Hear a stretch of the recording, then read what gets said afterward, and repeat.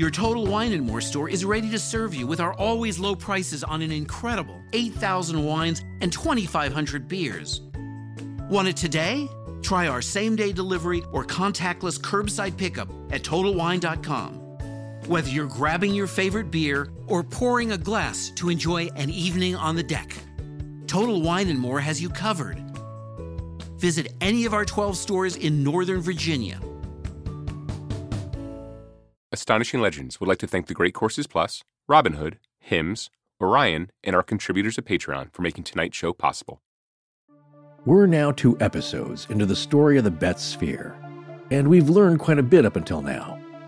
We've cleared up some misconceptions about the circumstances under which the sphere was discovered and gotten to know the Betz family, who became its custodians. We believe that when possible, one should always get to know the people whose legend you're sharing. It is, after all, their legend, and we're only borrowing it, and in the case of this particular tale, doing so with a great deal of assistance from the folks who lived through it. Tonight, we'll move past the discovery of the sphere and what it did as we dig into the ensuing investigations and the myriad of personalities that became involved, including the venerated U.S. Air Force UFO investigator, Dr. J. Allen Hynek, who became a Betz family friend over time. But did he have other intentions?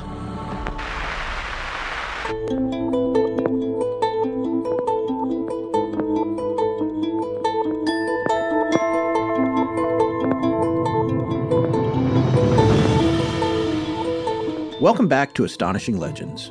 I'm Scott Philbrook, and this is Forrest Burgess. And all of a sudden, a man grabbed her from behind around the neck. She fell off of the ottoman that she was sitting on and dropped the phone. She was screaming into the phone, "They're trying to get me! They're trying to get me!" Paraphrased from our interview with a Betz family member, recounting an attack on Jerry Betz during the fervor surrounding the Betz sphere. Join us tonight for the 3rd part of our ongoing series on the Betz sphere.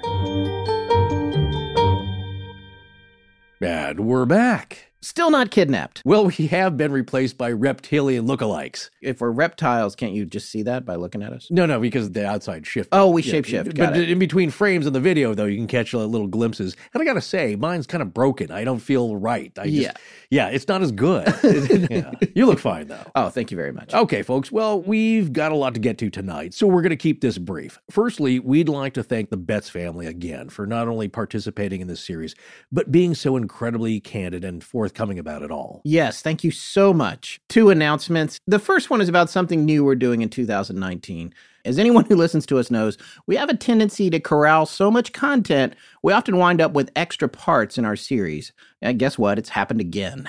The Betz sphere is going to 4 parts now. Will the 4th one be the last one? Most likely in this case. But from here on out, rather than saying how many parts a series is up front, we're just going to give you a heads up when we're posting the last one on all our social media platforms, and when we can, in the outro of the preceding episode.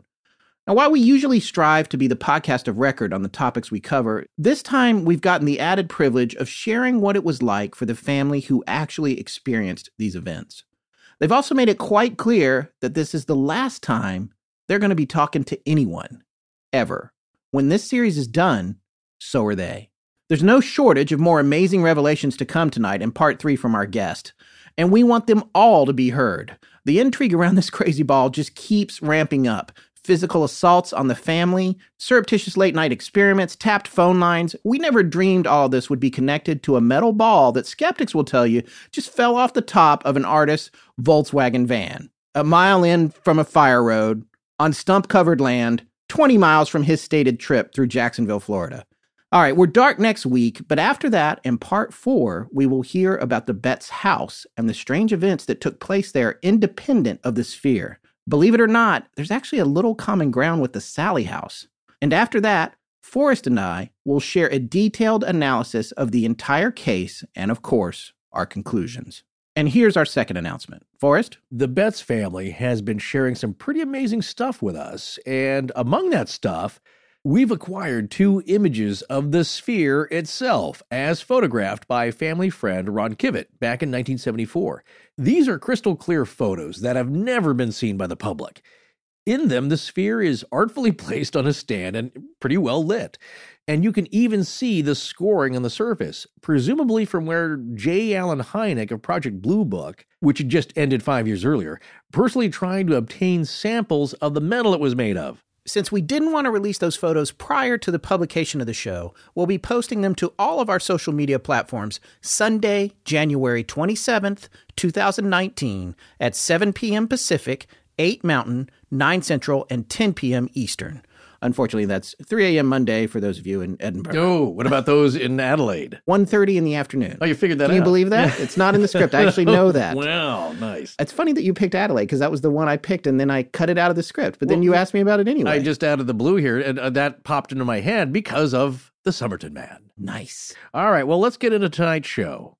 Okay, when we last left our hero. Oh, nice. A little Dudley Do-Right Dudley announcer. Do-Right, Yeah, he always yes. left a good cliffhanger. Yes. Never had a double entendre pun. Well, in this case, our hero was actually fleeing the National Enquirer's Blue Ribbon panel, which had just convened that weekend, 420, in New Orleans to analyze the sphere, 1974. Well, up until now, Jerry Betz has been the star player in this family. But Terry Betz, well, Terry deserves superhero status as well. You know, after having been tricked into leaving the sphere behind for God knows who to do, who knows what to it, he did return to rescue it. And not only that, he did. You know, that was pretty brave. This is the guy that will walk into a room full of representatives from a national tabloid, covert operatives from multiple unnamed military organizations, and the international press, and walk right out the back door right in front of them with what belongs to his family. It was, after all, found on their land. Unfortunately, this may all be after it suffered mightily at the hands of the curious, paranoid, and well-funded.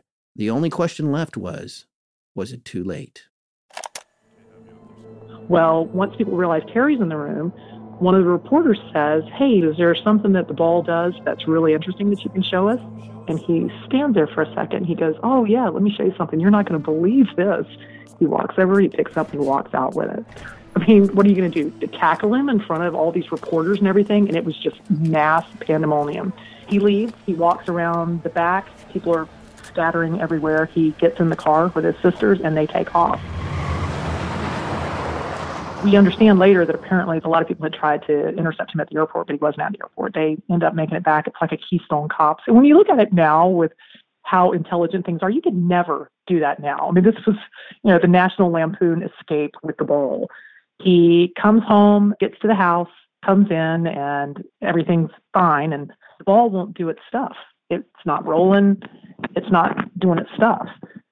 So Terry's getting kind of concerned here. I'm not sure exactly if he talked to Dr. Hynek after that or how we found out. The ball had been taken and something had been done to it at that time. When it was held there for that day and a half that Terry didn't have contact with it, they had taken it and they had done something to it.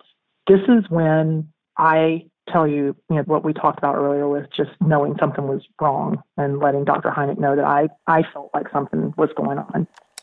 Well, there you have it. They got it back home, but something's not right. Well, they got something home. Remember, that was one of the warnings. Yeah. That may have sounded far-fetched at the time, that somewhere along the chain of possession, the ball was going to either be confiscated or switched out with a duplicate. And people think, oh, come on, who's going to do that? It's just a steel ball. Well, they got the ball back, but they knew that somehow it was different. It had been altered. There was a first round of people who would look through these cases and then give the creme de la creme, the best cases, to the 5-member Blue Ribbon panel. So they weren't looking through hundreds of cases. And what do we say before that? I believe the only ones that had won previously were the folks from the Delphus Ring incident. Remember? Yes. They won the $5,000 because all the way up until there, nobody had won the big prize.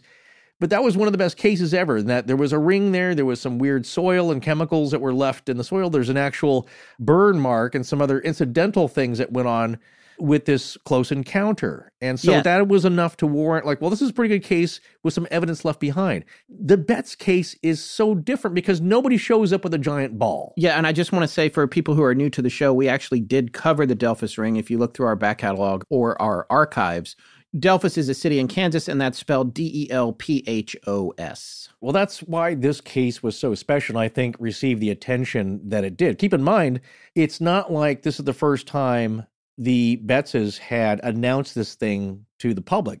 They'd already been blasted over the news headlines on TV and in print. And so this thing was well known. The Navy had already visited them, remember? Yes. And they'd inquired, and they actually looked at it. And I think they accidentally gave it back too soon, or were just being nice. And when after the 2 weeks or the time was up, it's like, yeah, we said we'd give it back to you if we couldn't find anything or couldn't prove it was ours. That was the whole stipulation. Just take a look at this thing. Tell me if this is government property. I'll gladly give it up. That's what Jerry said. You can have it. But if you can't, we'd like it back. And that was the exchange. And it's like, well, it's not ours.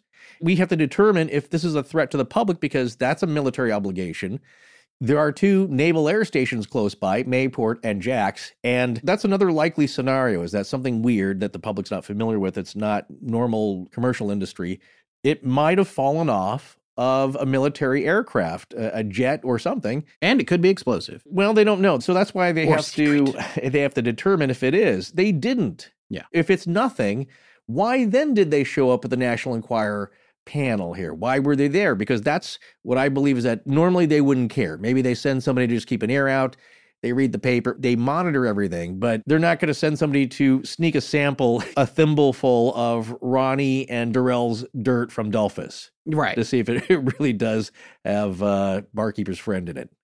Oxalic acid. This is a big deal. Again, nobody shows up with this much evidence that has been purported to have done such strange things. And again, the argument here is that, well, the military didn't care about it so much. Well, they did look at it, but there was a quote, and I'll just keep repeating it throughout these shows, is that CPO Berninger said, well, it looks to be man-made and industrial, and we don't know what it is, but it's not that special. But he was quoted as saying, this thing is weird. Yeah. Why would he say that? That shows up a lot. Well, in this next little section of the interview that we're going to play, we're going to start to hear a little bit more about J. Allen Hynek.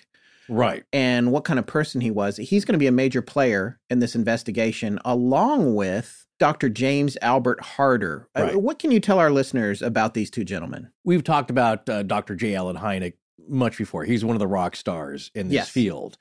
Rob Christofferson, as he calls him, he's our UFO dad. So, he's one of the major players. But this case here brings out all the major players. And to your point earlier about the National Enquirer Blue Ribbon panel, is it kind of a sham? Is it a front for just the government spying on you just to get these people together under this guise of trying to be serious about it? Well, I wanted to make a point about that because, as I mentioned in part 2, I believe, there's a series of email exchanges between Bob Pratt and Jerry Cohen. Now, Bob Pratt was a longtime UFO researcher and writer. You talked about him a little bit in part 2, I did, right? yeah, because they in that email exchange we found, he describes what the panel was about, how it was set up. And then what we didn't really talk about so much, though, was the tone, why the Enquirer was doing it.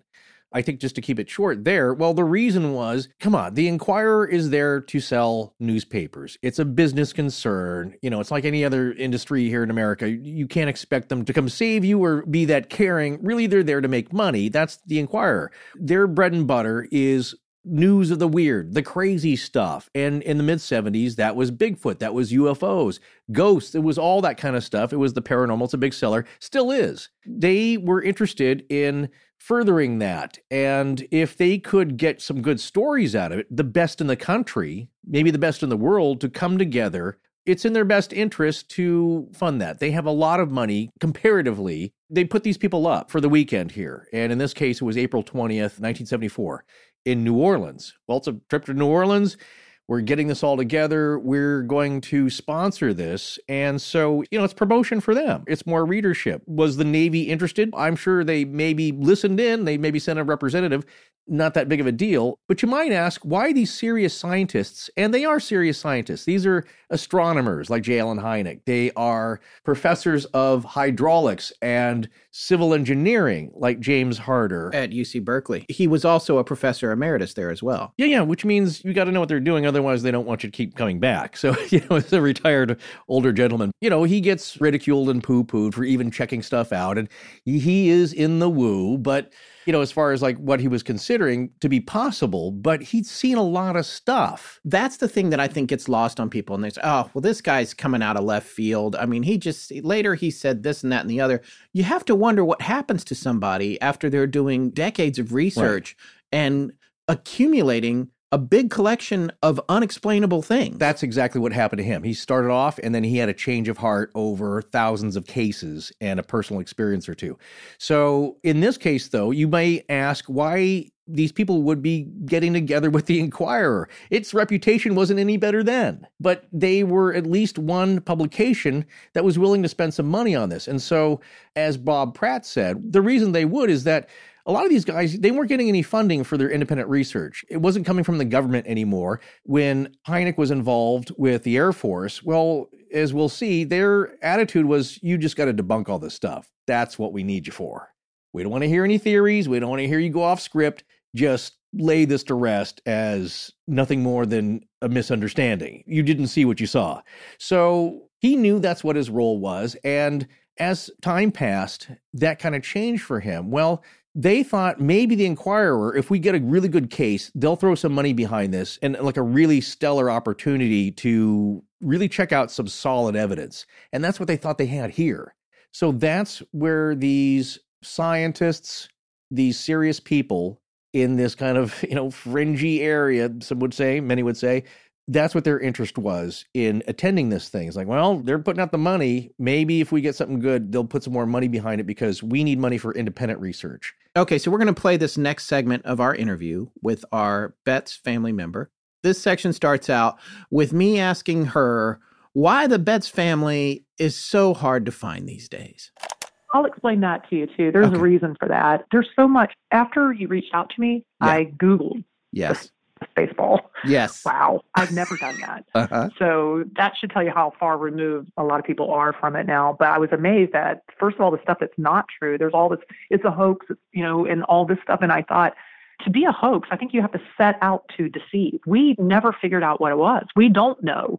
We aren't even putting anything out there. We just know what we've been told. Right. And some people, maybe you can easily discount, but when you have people who are Dr. James Harder, he was there, and I forget exactly what his field of study was, but the man was very, very smart. And then J. Allen Hynek, who headed up Project Blue Book, was at the Betz house a lot and became a personal family friend and shared things with the family that would rock a lot of people's world. I mean, things that you hear that you go, oh, that's crap. There's a lot of it that's true if what he's saying is truthful. And I don't know that he would have had any reason to lie to them.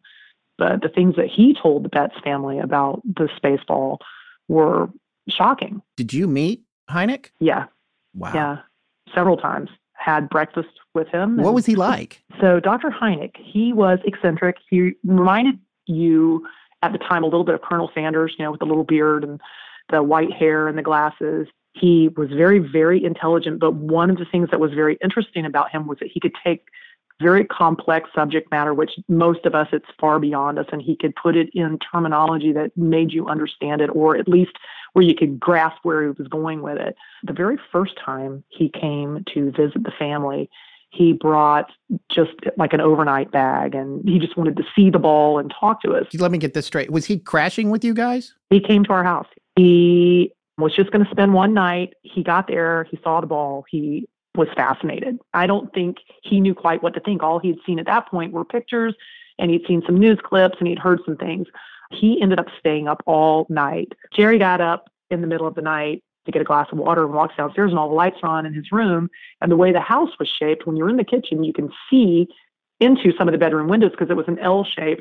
He's got the curtains open and he's in there and he's got all kinds of stuff out of this bag. He didn't have any clothes. He had brought equipment with him. Jerry went and knocked on the door. She said, "Hey, what's going on?" And he said, let me be perfectly frank with you. This is amazing. And I need to do some studies. I brought some equipment and I should have been more forthright about it. So it was, at that point, I think the walls came down. I think he felt badly enough that it was like, okay, let me tell you what I'm thinking. And he wanted to take samples of the exterior of the ball, some type of filing and shavings, to have them submitted for testing to figure out what kind of metal it was, because it looked like stainless steel, but no one really knew. It was hollow on the inside, which my understanding is if you have a hollow object, especially a hollow object that has other objects inside, to get those objects in, you either have to, it has a seam where you've put two pieces together, or you drill a hole and drop objects in through that, or you could hollow something out through a hole. The ball had no seam, had no exterior holes, or what they would have called a fill point, I think is what he referred to it as. There was none of that, and it had 3 balls, tiny balls inside that kind of floated around, and you'd hear them sometimes just kind of ping against the inside. The ball weighed, I don't know, probably close to 20 pounds, maybe 18. I don't know what the exact weight of it was. Very, very heavy and very shiny. He was trying to take samples, but he couldn't get any sampling off. The metal was so hard. And he said, this isn't making sense because, I'm thinking it's stainless steel because it's not rusted and I can't get any shavings off of it. So he told her, I would really like to take it and get some proper sampling done. So they ended up talking about it, and eventually she did let him do that. It was those shavings that came back later on to have some atomic numbers that just didn't make any sense. Oh, really? He said that the highest atomic number that we knew at the time, and I forget what the metal was, well, the ball came back with some number that was far higher. He was very upfront with us about the test and said, this doesn't make sense. We don't have any metal that has that kind of atomic number. We don't know what this is. So we knew, okay, well, there's something very special about it. And we had seen it doing weird things, which is how it got out in the news in the first place, because we were curious. We recently went to the last night of the King Tut exhibit at the California Science Center, and it was fascinating. My son really dug it. A nice archaeology reference. And we all did because it was super fascinating. And I actually knew what the audio guide descriptions were talking about. And do you want to know why? Because of the Great Courses Plus. That's exactly why. Because we'd watched 2 of my favorite courses from their massive library, The History of Ancient Egypt and Decoding the Secrets of Egyptian Hieroglyphs, where Dr. Bob Breyer actually teaches you how to read and write them. The Great Courses Plus really does get the best experts in each subject they cover, because not only are these experts renowned in their fields and highly respected by their peers, they're excellent teachers because they make the learning fun and engaging. So you really retain a ton of information. Yeah, Dr. Breyer is a great example of that. He's a 2-time Fulbright scholar. He hosted the Learning Channel series, The Great Egyptians, and in 1994, he became the first person in 2,000 years to mummify a human cadaver in the ancient Egyptian style, which was featured in a National Geographic TV special, Mr. Mummy. We all know that a great teacher makes all the difference, because if you don't remember what you've been taught, what's the point? So that's why the Great Courses Plus gets all the best instructors, whether you want to learn about history, human behavior, science, literature, travel, cooking, or just about anything you can imagine. Yes, if you want to impress your friends at a museum or your job, know about the places you want to visit, or just cook a great meal for your friends, the Great Courses Plus is a great way to get that info. And here's a great way to start learning. As one of our listeners, you can sample the Great Courses Plus with a free trial, which gives you unlimited access to learn about anything. All you have to do to start your free trial now is go to thegreatcoursesplus.com/legends. Remember, that's thegreatcoursesplus.com/legends to start your free trial. It's really going to enrich your life. I'm Pia Helene Skagfjord, and this is Astonishing Legends. Let's get back to the show. Apparently, Jerry got other x-rays done. It was taken to some facility. We got x-rays done. They were nothing like the x-rays we'd gotten initially. There's a giant, almost like a white line that goes down the middle of the ball now. In the inside, where there used to be 3 little floaty things, now it's just like shavings, like dust. It still gets magnetic. And Dr. Hynek said that the ball had 2 north poles and 2 south poles. I'm not sure exactly how that works, but I think that that's not possible. It's not really possible to do. Yeah. Yeah. But it had 2 north poles and 2 south poles. And they said that in itself, they think that might have had something to do with the propulsion that it used. And he brought up that there were things called foo balls, I guess during World War II, maybe? Some of the planes reported seeing these. Foo Fighters. That's what the Foo Fighters were named for. Yeah. Oh, okay. Well, there you go. Yeah. So he had mentioned those and that they thought maybe this was part of the propulsion system and that could possibly be what it was. But even those, they didn't really know what they were dealing with. The ball, as the family had it now and not functioning, because it seems like there's an implication that the ball was switched or tampered with or cut open. Or cut open. Our feeling was that it was cut open. And here's why. There were certain marks on the ball that were like gouges and things in it. Yeah. And in some of the gouges, you'd see like brown matter. We were told that some of that brown matter they felt like was meteor-type matter where it had hit things, possibly coming through. And that's where the Spaceball stuff started. And that was because of the metal, because of some of the things they retrieved off of the ball, some of the matter that was ground into it where it had been hit. So it had scarring on it. And some of the scarring was stuff that we knew what to look for. We knew where it was. We recognized it. And that was still on the ball. So I think it was still the same ball. I just think that they had gone and they had destroyed it. My thought now, when I look at it, I think that either it was something that we did make here on Earth and it was a military thing that somehow got away. I don't know. Mm-hmm. And I think that it might have been something very dangerous. And I think that they deactivated or whatever they had to do. I don't know that I believe that it's from outer space, but Dr. Hynek never, ever alluded to the fact that he felt like it was from here. He truly felt like it had come from somewhere else. But what's interesting is that in a lot of reports that I read later, he's saying, oh, no, it's something man-made, which he never said that to us, never, ever. It's quite to the contrary. Wow. We're blown away. Yeah. That's in every report you hear. Yeah. He leans the other way, or that's the way it's shaded, is that he always believed it was man-made. He just didn't know what it was. He's connected enough that if it's something that we're using for warfare or something like that, unless it's super top secret, I know that the agencies don't always communicate with one another. Sure. I feel like he would have known. He was in with everybody, so I just find it very unusual that he could look at it and go, oh, no, we have no idea what it is. If it were ours, I think he would have known. I really do. But he shared a lot of stuff as we got to know him, and this became a friendship that went on for several years. He would tell us things like about Roswell and stuff like that, and he wouldn't go into great detail, but he was very clear that absolutely happened, that things were retrieved from there, that bodies were retrieved from there, and that he said there's just so much that you don't know, and so much that people feel like if people did know, that it would destroy people's religious beliefs, it would panic people. Because then all of a sudden it's not just us and we're not the superior being, we're a speck.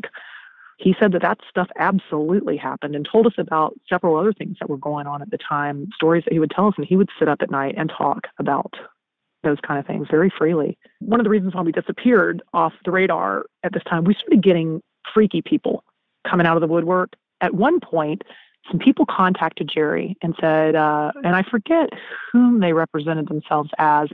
I'd have to ask her to know for certain. But essentially, they came in, they were big into technology and that kind of field, and they were interested in seeing the ball because they felt like it was possibly some type of propulsion system or something. They wanted to come in and see it. They got picked up at the airport by the son-in-law, who's a police officer, and he brought them to the house, and they gave him $1,000 tip for the ride. Now, this is 1974. That's a steep change. Yeah, that's a lot of money. And cops don't exactly knock down the buck, so $1,000 is a lot of money. Sure. Then, after they got to the house, one of the first bits of business before they even saw the ball, they told Jerry that they would pay her $250,000 cash for it. And she said instantly she just felt this feeling that wasn't good. And she said, well, I'd love to show it to you right now, but we don't have it here. We weren't able to get it out here. It's at the bank and they've closed and, we won't be able to get it until Monday. And so I can't show it to you. Well, it was at the house and she was really, really uncomfortable with him. And she said it was like the whole demeanor changed and they were very cold and obviously irritated with her. And what was interesting, the police officer, son-in-law, was still there, kind of keeping an eye on things. And even he got that weird vibe that something wasn't right. They ended up having conversations that night and having beverages or whatever. He took them back to the airport. They flew out. Through some friends of hers, she tried to find out who they were and what their real background was. And the information they had provided to her as to who they were and who they represented was not true. They weren't those people. So we have no idea who they were. Her gut was that it was probably someone from another country Foreign agents. Either knew what this was or suspected what it was. If it was, in fact, something that was our military, that they either knew or suspected or wanted it. To offer a mother of 6 kids $250,000 cash for a thing we found out in the woods, that says a lot to her integrity to say, no, I don't think so. So it absolutely does. That was when we started shutting down because it seemed like we were starting to attract really scary people. Did you personally see these men? No, I did not. I was not privy to that meeting, but I heard from them, firsthand what had happened. It would not be unusual that these would actually be men in black. And not saying that they're alien or anything, but an agency of the government. Right. Where they appear to be and act exactly as you're describing. It just was really creepy, really odd. And looking now, why would you offer somebody money for something you haven't even seen? There was a lot of talk of people saying that it seemed to be, or even Jerry speculating, I don't know, that it seemed to get energy from the sun or be more active on sunny days than on cloudy days. Is that something that you remember? I read that too, and that's not anything that I remember us ever talking about, except that instance of, and that may be where it came from, the instance where it was taken outside and then it just didn't cool off. And it finally, probably 3 days later, it got back to its normal temperature, which, a big metal steel ball, they're cold. Yeah. It's cold all the time. Mm-hmm. Yeah. But it stayed hot. And the speculation was, okay, if it was out there for an hour and it got this hot and it stayed that hot, we probably don't want to be doing this. Right. This may not be good. Right. So it went back in the bowling bag and got put away. So, which isn't that funny, because people said, oh yeah, they kept it in the safe and all that. We had it in a bowling ball bag and we hid it. The other thing people said was you put it in there to keep it from running away. Is that true or just? No, and I read that too. Yeah. No, we weren't really worried about it running away. I mean, it would roll out sometimes if you didn't have it in the bag, because the bag had like this metal piece, and it's those old kind of triangular shaped bowling bags, an old pool bag. Yeah. It's like that. So it had that Ralph mechanism Cramden. in the bottom that held it still. Yeah. And that was just to keep it from rolling out or anything like that, because it would roll on its own. But after the stuff with the government, after they got hold of it, it didn't roll anymore. It would get magnetic, but it wouldn't roll anymore. On that trip that Terry took and where he got tricked into coming back home, what branch of the government was it that had it at that point? That was the Navy. That was the Navy was a part of it. But you had the Navy there, but you had NASA there. You had whatever division J. Allen Hynek really represented, other than Project Blue Book. So I think you had a little bit of everybody there. Right. Was there any marks on it? I can't remember if you said this already, that it looked like they'd been drilled through and maybe welded shut and ground down again and tried to be covered up? No, you couldn't see. The thing was, you couldn't see anything different on the outside at all. It was After all they in had that X-ray. You could see it. But you couldn't see it on the outside. It still looked exactly the same. That was the weird thing about it. Which, back then, people didn't talk about lasers. I don't even know if they used lasers much. But obviously now, looking at it, that had to have been some type of laser cut. It would have had to have been. But you didn't see anything different on the outside of the ball. So I don't know how they did it. I just know, looking at those X-rays were not the same.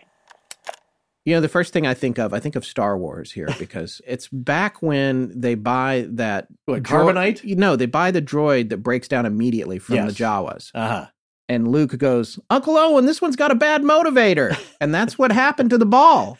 It came back with a bad motivator. It won't do its thing anymore. Yeah. It's still magnetic, but that's it. It won't move. It's all its old tricks are done. And now it really is just an art ball. Well, which it never was in the first place. But seriously, I mean, it's dead. In some of the research that we did, it was actually referred to at this point as a dead ball. Yes. Okay. But here's where I think it's fascinating, because as this story evolves and develops right outside of our ears, as you're hearing this, the idea, though, is that I've been riding along with this story from the beginning from people is that, one, it was a space probe of some kind, either ours or theirs, but it was damaged. Because it didn't behave totally independently and intelligently. It did a few things that were very odd, but not fully. People got the impression from seeing it, it's like, well, is it broken? Because it's kind of like, like if you saw something bumping in the walls. Like your Roomba is not cleaning the whole room, it's just hitting one wall and it's chasing the cat, or something. It's not doing its function, it's limited. So that's been an observation all along, that if it was some kind of weird probe, high-tech military stuff, that it was damaged and fell off of something. Or that when you're talking about a bad motivator, it's not acting the way a fine product that you buy from the Jawas should. In that you don't understand. The Jawas they're scammers. Hey, come on now. Let's not cast aspersions about desert peoples that are of short stature. Yes. My point here is that also, to me, is the idea that I'm forming is that it did not seem to have a full self-determined range of actions. Yes. So with this ball, it's, to me, not exhibiting a lot of self-determined action. It has self-preservation kind of things where, it doesn't fall off the edge of something. It knows it can sense some things and maybe has a pattern to do that. But it seems it's not fully functioning, or whatever it was functioning with, it's not a part of that now. It is what it is as a piece of metal. It's highly magnetic, but it does not move on its own.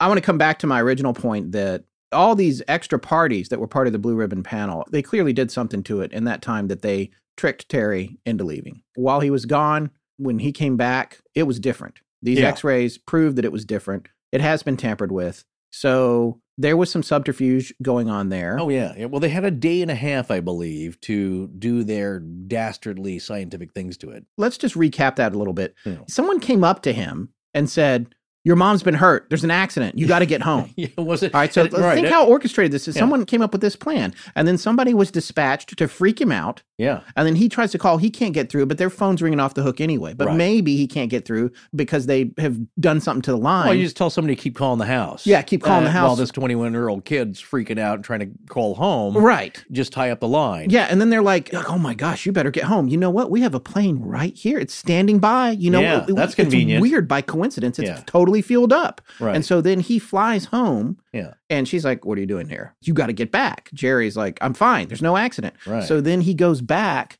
He flies back while his sisters are driving back to pick him up later. He gets there. They won't even let him in for like a day. Yeah.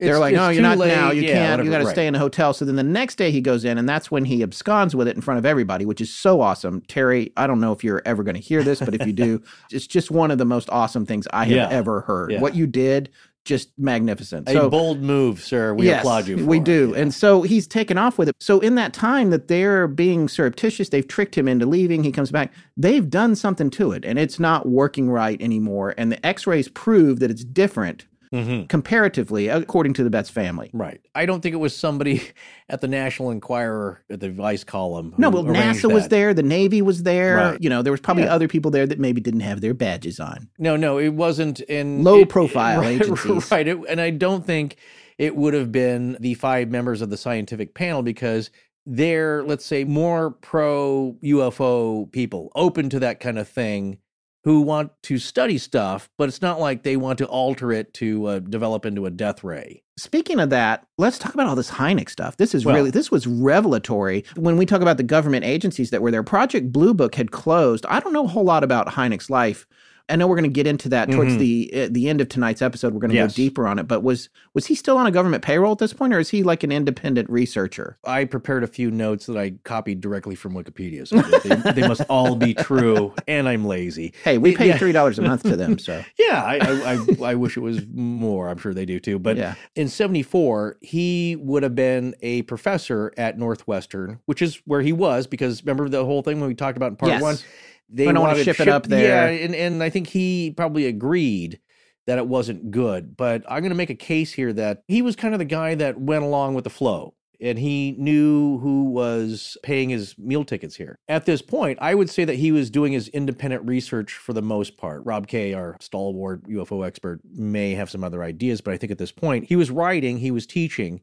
But that's why, as I said earlier tonight, why these serious and respected men of science, you know, at least with Hynek, he was well respected. He was very well respected by the Air Force. They thought he did a good job, at least one of the guys that took over Project Blue Book, and his attitude and his experience. Well-educated, impartial, adhered to the scientific method. Yeah, but I think he still had connections. Does that make sense? Yeah. To government agencies, because they also had means that would be beneficial to what he wanted to find out. I still believe at the heart of it, he's on a quest for answers and truth in this field because he started to really believe that something was going on. I wouldn't say that he was the one who called the jet to be on standby, wheels up in 20 minutes to get Terry on it and back home. While he's a bystander to that part of the process. I don't think he was. That's standby. Okay, so you heard the phone ring just before the break we just took, and it's pretty amazing. We actually just got a call from our source in the Betz family. We have a source. We have a source who we've become pretty good friends with, and the information just keeps flowing. Now, something I want to make clear is our source is not Jerry Betz. It is It is not Jerry, but it is somebody who can very easily get in touch with Jerry, and we have an open line of communication going back and forth between Jerry, which is pretty awesome. Thank you for that, Jerry. It's a real privilege to be able to share all this information. So what had happened was we had contacted our source, who is the same person we've been interviewing for this series, and we had a few questions for Jerry that had gone unanswered, some of which we'd already alluded to, including the ones about this Williston character who keeps popping up, and I like to call him character in a very diminishing way. If that is not his name. Yeah, if that is your real name, sir. And also, there were some questions about the timeline on these series of X-rays. The first X-ray, were we right? We wanted to clarify some of that. And that actually all got ironed out, and everything we've been saying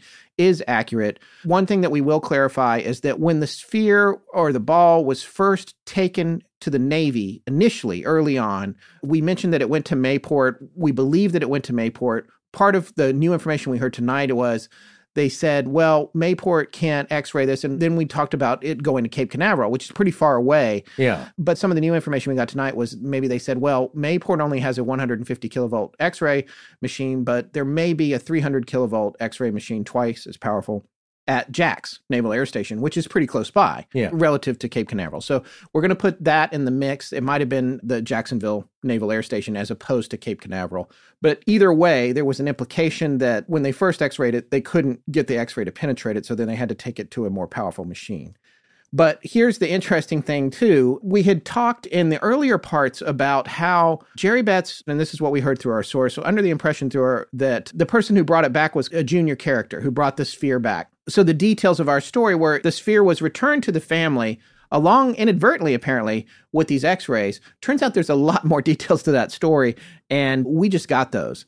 The first thing that we just found out is our character that we keep revisiting in this series is Chief Petty Officer Chris Berninger, who is actually the only person to go on the record and make a statement on behalf of the Navy, right, Forrest? As far as I can tell, he's the only official, Navy spokesman that's made a statement to the media. To the press. And so we found that in some of the articles. There were quotes from him, and he's also the one that said, well, I don't know if it's alien, but there's definitely something weird about it. Yeah, that was kind of an off comment to the rest of it, which is basically the same statements you would expect them to make, just we analyzed it. I can't tell you where it came from, but it seems to be man-made. It is not property of the Navy or the military. It is not explosive. It is not radioactive. But it is weird. And that was a little statement you do see him quoted as saying. So that's my point when people say like, well, the Navy examined it. They didn't think anything was weird about it. Well, this guy did. Right. And so here's the chain of events that's really interesting about this. And this is information that we indirectly just received from Jerry Betz via the person who we've been hearing from in all our interviews, who just called us.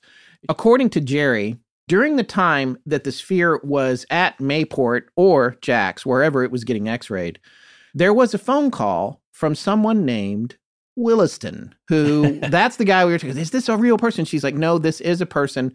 This person Williston called. He indicated that he was a professor at the University of Florida, and he really wanted to take a look at the sphere, to which Jerry said, I don't have it. The Navy has it. They're examining it over at Mayport or wherever they are to try and get it X-rayed, but it's on its way back to me. So after she tells Williston that she doesn't have it, the Navy has it. Just 45 minutes to an hour later, the Navy actually shows up with it. And the person who we earlier described as a junior level, maybe not an officer, or somebody who seemed a little green is showing up with it. Actually, turns out the guy, he's a non-commissioned officer, right? Is that what a CPO is? Yes, it stands for Chief Petty Officer in the Navy, and that rank is E7. So that means, he's an enlisted man, but he's the 7th highest enlisted rank. So he's not an officer, but he's a high-ranking enlisted man. So he's not a flunky. He signed up 2 weeks ago, and he passed basic training, and now he's delivering balls and documents. Right. No. And also, this is the guy he is the main dude who is being quoted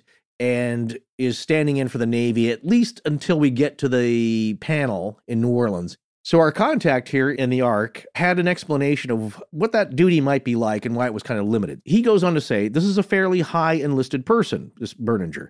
But what it tells me is the Navy, in this case, Naval Explosive Ordnance Disposal, or EOD, probably didn't do much beyond determining that the sphere was not a risk to the public. The EOD inquiry is an unsurprising request, as the Betz property was relatively close to an active airfield. Fighters and fighter-bomber crews based near Jacksonville trained both at sea and further inland at the Pine Castle bombing range. The fact of the matter is, sometimes bad stuff falls off planes in places that it shouldn't. Most of the main naval research laboratories are near D.C., so any reporting suggesting that a JAS EOD investigation slipped into the WU is an exaggeration. If I was the base commander and I read that an unidentified spherical steel object may have fell from the sky and started a fire, I'd want my EOD guys to get eyes on it ASAP. None of this explains the weird Betz family reporting, though. That gives us a little insight there. So it seems like maybe this initial investigation was just really like, do we need to worry about this thing blowing up? Do we need to worry about this being a problem? So what happens now is Jerry Betz finds out it's on its way back. And during the time that it's en route to her from whichever base it was at, whether it was Mayport or Jacksonville, during that time, she gets 2 phone calls, each one increasingly more frantic, asking if CPO Berninger is there yet. Is he there? We need to talk to him. Can you please put him on the phone? And she says, he's not here yet. I'll have him call you as soon as he gets here. Okay. They call back a few minutes later. Is he there yet? Is he there? Because we need to talk to him right away. Nope, he's not here, but as soon as he comes in the door, I'll give him the message. So then he shows up, and being cagey as Jerry is, now we didn't get this detail. I'm surmising this. I'm making an assumption here. Okay. I'm guessing that she probably chose to receive the sphere back before she told him to call the base. But I don't know. That's not something anybody has told us. Well, it's the first thing he walks into the door with. He's got this sphere, the ball, in a bowling ball bag. In the bowling, I love that everyone is carrying it around in the bowling ball that bag. makes perfect sense. Yeah. We're going to be loose in a box or loose on the top of your VW van. Yeah, exactly. No, you're going to have it in a bag that's zippable and has a little cradle at the bottom for it. So he comes into the house and hands it back to her along with a series of x-rays and a document marked unofficial report. Yeah. This is new information. So the unofficial report is on the sphere. So we're going to talk about what that said on it. But after she gets that in her hand, she says, oh, by the way, some people want you to call them back at the base. Yeah. So he gets on the phone, and she can only hear one side of the conversation, but she described his side of the conversation as, yes, sir. Yes, sir. Yes, sir. Yes, sir. I'll try my best. Yeah. Yes, sir. So what do you think was going on there? I told you I made a joke about it in part 1. Do you think we could have that back You for a did. little That's bit? right. You called it. There's a few more things we want to do. So if you could we just borrow it for a few more days or weeks? Yeah. So he apparently had been told to get the ball and report back, to which Jerry Betz said, you've had it for a week. You've had it plenty of time. You're not getting it back. Yeah. At which point he was probably like, please? Well, no, look, military guys are taught to be very respectful to public people. You'll hear them often say, yes, ma'am, no, sir. Yes. They carry that sense of order. Of course and they duty do. And by the way, respect. I'm not casting aspersions on Berninger. He's in an awful position here. Yeah. He's returning it. What we're surmising is that they were like, okay, it's not explosive. You can take it back. Well, no, here's the other thing. She initially said, hey, if you can determine that it's government property, military or otherwise, yeah, you can have it. I just want to know what it is. And if you can't, then I'd like it back because we found it. Yeah. And, and they did that. So that's what's interesting here. And so Berninger did his duty. He checked it out. As we just read, they're basically just going to see if it's a threat to the public or if it is their property and give some basic diagnostics on it, measurements. I'm sure they did a chemical test on it and see if it's radioactive. Is this a threat? Did this fall off a fighter jet, fighter bomber? Where did this come from? And they could not determine the origin of manufacture. They could not determine any seams on it, and it wasn't theirs. They gave it back. It just in that moment, though, it just happened to be Berninger calls the base or the base commander or somebody higher up than him and gets the order, like, do your utmost to get this thing back. We need to keep looking at it. It's maybe more than we thought it was. And he's going to ask, he's going to do his best, but he does not have a warrant. He's not a police officer. He cannot demand that they hand it over. It's still her decision. Yeah, and Jerry Betz, as you'll find out in tonight's show, is a scrapper, so I wouldn't want to tangle with her. And here's something else that she relayed to us through our contact, and this is speculation, but she thought that there might be a connection between the phone call that came earlier from Williston and the fact that the base suddenly wanted it back, because the phone call comes from Williston. I'd really like to see this. I'm a professor at this university. And then she says, robot, you know what? Yeah. It's with the Navy. Yeah. Okay, thank you, bye. Then all these phone calls, tell him to call us, tell him to call us, tell him to call us. He gets there, get it back, get it back, get it back. She says, nope. And so that's how that whole chain of events unfolded, and it's pretty fascinating. Here's some other stuff that Jerry pointed out, which this is new information. We just got this. At the end of the event at the Blue Ribbon panel, the Inquirer panel in New Orleans, where Terry rescued the sphere from, all filmed and recorded material that was taken there, including the ball going up the plexiglass ramp, all the photos, everything that the media there took was seized.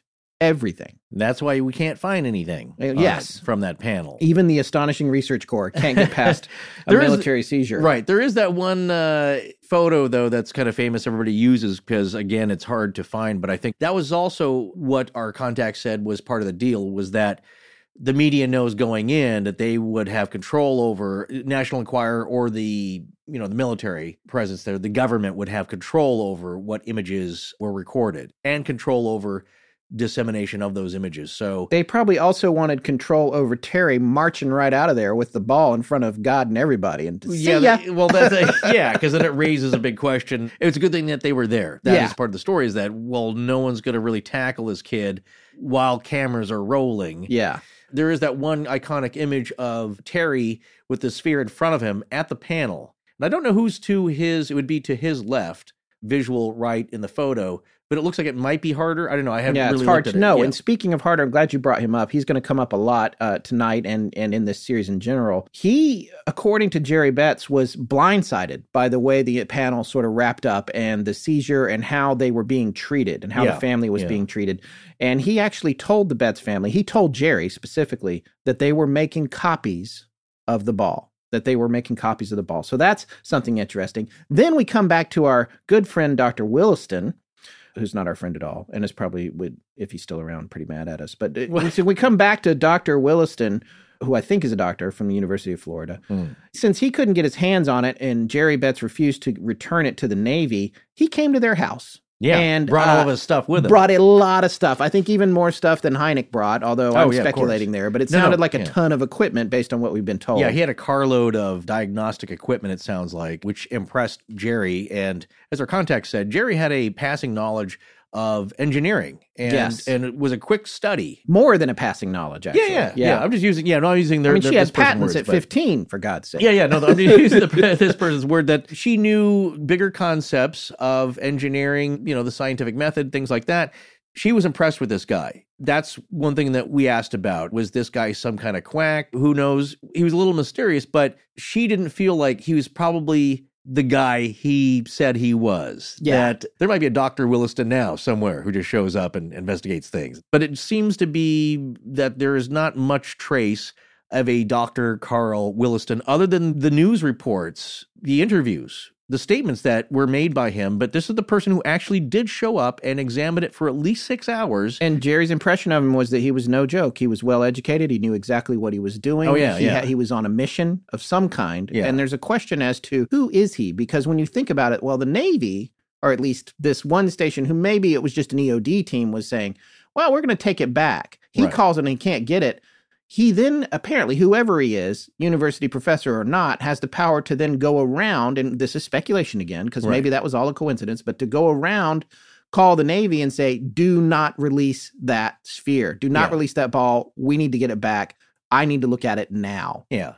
And so then he winds up doing it at the house himself. And the interesting thing about that is the quotes from him, now that we're confirming that this is an actual person, which I was never implying in the other parts that he didn't exist. I was more implying that I didn't feel like he was using his real name. And maybe he is or isn't. But he's Omega -1 Institute, Baton Rouge. No record of that either, by the way. Well, it could be a front name. There's a business card and an address. And maybe there's an intern monitoring the desk. You're making a joke right now, though, because we don't have any of that information. There is no business card. There is no address. There is no history of this company. What I'm saying, this institute, I should say. Yes. And you might think it's movie biz stuff, is that, it's just like a spy movie kind of thing. But that actually happens. You do get a physical address. There's a place to go to, but there's one administrative assistant sitting at the desk answering a phone call. And you know what? How you could tell that that's not just the military. That's what's happening with corporations in places like Zoom, Switzerland, where, now we're headquartered in Switzerland. We don't have to pay taxes. Yeah. And you go there, there's an address. That's a financial thing. You know what I'm saying? But it's a front. We don't know anything about Omega -1. What we do know is that a real guy who is most likely a military scientist. Again, there might be a real Dr. Carl Williston in the Ark right now. He's going to be signing up soon.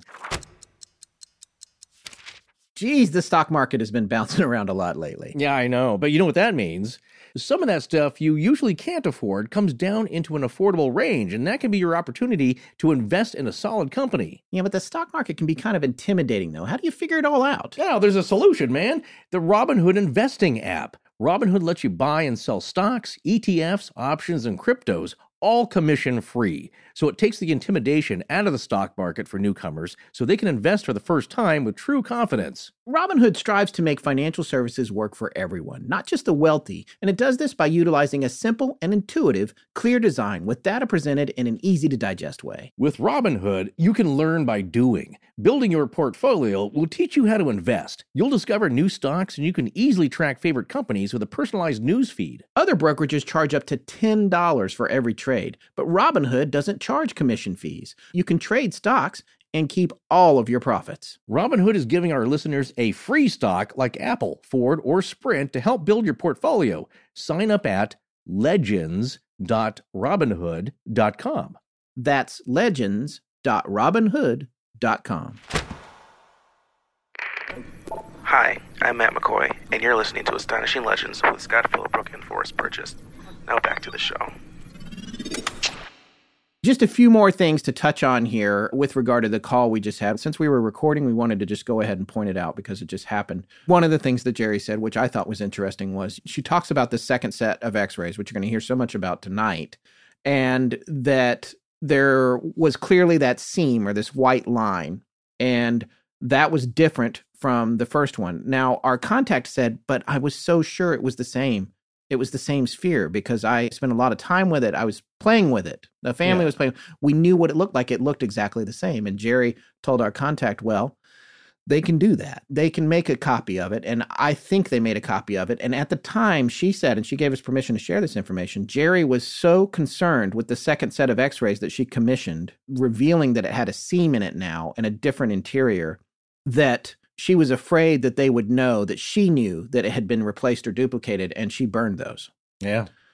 I think for her, she's open to the idea that the sphere was at some point replaced. We'll talk more about that later. The last thing that Jerry pointed out that I thought was really interesting was that Dr. Hynek apparently felt that the sphere should be kept in a Faraday cage. Now, we've mentioned Faraday cages on the show before, but just again, for those of you that don't know what they are, we actually talked about them with relation to the DR60 and the Sally House. Right. They shield whatever's inside of them from electrostatic and electromagnetic influences. Yes. That's, right there on the internet. You can find that pretty easy. So the idea here would be that Hynek clearly thought that that device was either influencing something else or under the influence of something outside of it. And he felt that in order to prevent that influence from gaining control over it, I'm speculating here, it should be in a Faraday cage, which is very interesting.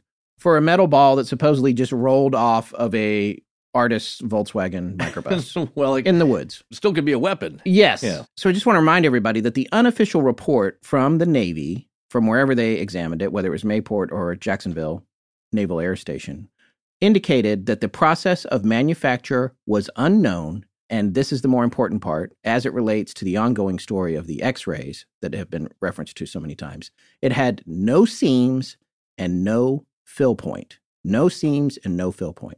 So just keep that in mind. And Hynek was not the only one concerned with keeping it in a Faraday cage, right? No. According to Jerry, I guess Dr. Carl Williston also recommended that it should be kept in a Faraday cage, which acts both ways, prevents signals from coming in and those going out. So we're not sure why, but he was the one who reported that radio waves were coming from it. Again, part of the debunker argument is that this thing was not giving off any radio waves. Well, he at least reported that from his measurements, and also that it was highly magnetic. Now, we already went over all of his findings, but as shadowy as this guy might have been, he did give interviews or statements to the newspapers. And as we said, I think in part one of them that's famously referred to here came from the Ottawa Citizen newspaper, Ottawa, Canada, going over this again. And he had a quote that he called this weird magnetic pattern coming from the sphere a, quote, mind bender, end quote. So Dr. Carl Williston, no matter who he was, is the guy that is often quoted as making the more outlandish, I guess, or the more wild statements about this sphere in the media. And we reported on that in part 1, because again, that's one of the few things that people come out and described a lot of the he's frequently quoted. For all the people that didn't have access to the Betz family like we did, who have told this story over and over again, Williston is the one that always gets quoted. Yeah, because it's the more sensational statements about what this thing could do, apart from the physical, observable things that the family was seeing, like, the weird rolling pattern, it making this art coming back to you, the patterns on the table, the heat, all that kind of stuff. He's now actually using instruments on that and telling the media about it. So now that this has come to light that, he actually did show up, he's a real person, he really did examine the sphere like all day for at least 6 hours, as it's been reported, and he did make these statements that this is what he found, that he was really interested in this. Now, keep in mind, part here in the story is that he had heard of it somehow, probably from the media reports, and that piqued his interest. And again, Jerry doesn't know for certain if he placed a call to the Navy or had access to the top brass there to get them to, you got to try and get this thing back, or we need this back, or what his affiliation was.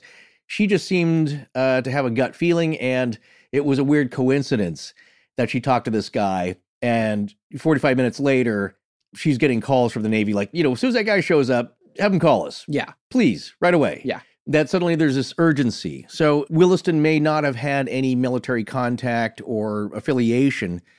And so if he's one of the ones saying that this thing should be kept in a Faraday cage because who knows who's controlling it, or who knows if these radio waves that are coming off of it are harmful, or what's happening, or, that goes back again to the joke that it's an alien bugging device. It's sending signals back to the mothership or something. Yeah. People are concerned about this, and maybe it's ideas or reports like this or statements that are giving people these ideas. Plus, it's just weird. That's where people's imagination goes. But just to recap some of the weird things that he had said about this, Dr. Carl Williston, it was a mind bender because, quote, because the flux density of the field fluctuated in potency based on an as yet unidentified pattern, thereby defying the known laws of physics. And he was unable to determine a pattern in the movement or explain how that was even possible. He claimed that the metal of the shell that composed the sphere was something like stainless steel, but it also contained an unknown element that made it slightly different than stainless steel. And so the Navy is just saying, well, it's alloy 431. But Dr. Williston, he's coming out with this report like, well, yeah, it's like that, but there is something in it that is unknown or beyond our knowledge at the moment. And something else that gets reported is that no one actually said any radio waves are coming off of it, or no one really reported or measured that was happening. Williston is the one who told Jerry Betz that he found radio waves coming from it and a magnetic field around it. So that's where we're getting a lot of this. And we're not hearing this so much from the Navy, at least they may be testing for it later on, but they're not reporting that to the public. They don't have a responsibility to. They met their responsibility, as we just heard, that they determined it was not a threat as far as they knew. And that's the end of it. Initially. Well, that's the first Navy examination. That's what I'm saying. The second one happens at the Blue Ribbon panel, and we don't really know what they did there because they're not talking, and not only that, they seized all the film and recorded evidence of what went on there. Right. So my thinking is that there are two levels of interest or dealing with the sphere. There's a very basic level of interest and determining of public safety, and then there's one beyond that, which is now this thing is of interest because there are things about it we just don't know and need to study it further. And no one's making a conclusion yet, because even Williston said, I'm not ready to say this thing is extraterrestrial, but I will say that it's displaying some very unusual properties that should be studied further. So that has been said, and people are doubting whether he existed. Well, there we go. To me, that says Jerry Betz laid eyes on this man. Whether his name was Williston or not, we don't know. And on top of that, he showed up with a ton of equipment that would lend some veracity to all the statements he made regarding the more outlandish characteristics of the sphere that you just brought up. Right. He tested it right in front of her. Our contact within the family made it clear that not only did he do that right in front of her, she wasn't about to let it out of her sight after it came back. So when he came to do all that testing, she sat right there and watched him do it. So that's very interesting to me, is that, again, it's a real guy, but nobody could find any trace of Omega-1, his institute out of Baton Rouge. Nobody can really find that name. Or I found this to be interesting as well. nobody knows a solid spelling for this name either. We're also still looking into whether or not he was ever a faculty member at that university. Right. And we haven't gotten feedback on that yet. And I want to reiterate, in terms of the timeline, in case you're getting confused, all the tests that he did were prior to whatever happened to it, whether it was swapped or deactivated. Right. Or whatever at the Blue Ribbon panel. This was prior to that. This was right after it came back from the first, what I would say was more likely a cursory explosive ordnance disposal examination of it. Right. And then he pretty much showed up right after that when he couldn't convince the Navy to convince Jerry Betz to give it back to them after they brought it back. Yeah, so it goes to the larger picture here that if he was a member of a government research facility, branch, whatever, and not just running a woo-woo lab checking out new age kind of things. If this guy is saying, watch out for the radio waves coming out of it, you probably should pay attention. Yes, and we're going to come to some of the skeptics' arguments against the sphere in part 4 of the series. But one of the things that Forrest just said alludes to one particular skeptical viewpoint that indicated that they were able to find the Omega-1 Institute and that it was a holistic institute. They branded it as that. I think to diminish Professor Williston's or whoever that gentleman's position was on the sphere. But we now know that he's a real person and he showed up and examined it in front of Jerry Betz and he was not bringing holistic materials to examine the sphere. Yeah. Before we got that phone call, which was fascinating and brought a bunch of new information to light, we were talking a little bit about our Betz family members interview that we just came out of. So we did want to come back and touch a little bit on some of those points now, which are actually redefined in a way with the new information. One of them that's interesting to us is that our source from the Betz family indicated that Hynek had said, if it was ours, we would have known. Mm-hmm. There's definitely a mystery about it, whether it's terrestrial or not. You don't do all this investigation if you know what it is and you just need to recover it, even if it's some sort of top secret system that the public's not aware of. She got the second set of x-rays, which we talked about, and could tell something wasn't right after it came back from the Blue Ribbon panel. So there's definitely something weird has happened. It's got the white line down the middle. There's shavings inside of it, which look different from what they saw inside on the first set of x-rays. However, the exterior of it looked identical or reasonably enough identical that they thought it was the same sphere. So there's some question about that. Then there's the whole story she shared, which was pretty amazing, about these guys that showed up and the police officer in the family had gone to pick them up from the airport. They gave him a $1,000 tip. They offered him that to bring them to the Betz family house. In today's money, that's $5,000, just under $5,000, about $4,800. And there's some question as to Forrest and I, when we were first gleaning that information, there was the whole question of, is this a Men in Black situation? Or my money was on the possibility, and this is confirmation bias on my part, that they were agents of a foreign government, for whatever reason, who had heard about this. And sure enough, Jerry Betz did report to us that they did seem to have Eastern European accents. So there's something going on there. But here's the other thing. They show up, and as our source said in the interview, they offered $250,000 on the spot for the sphere, sight unseen. Yeah. Here's the thing.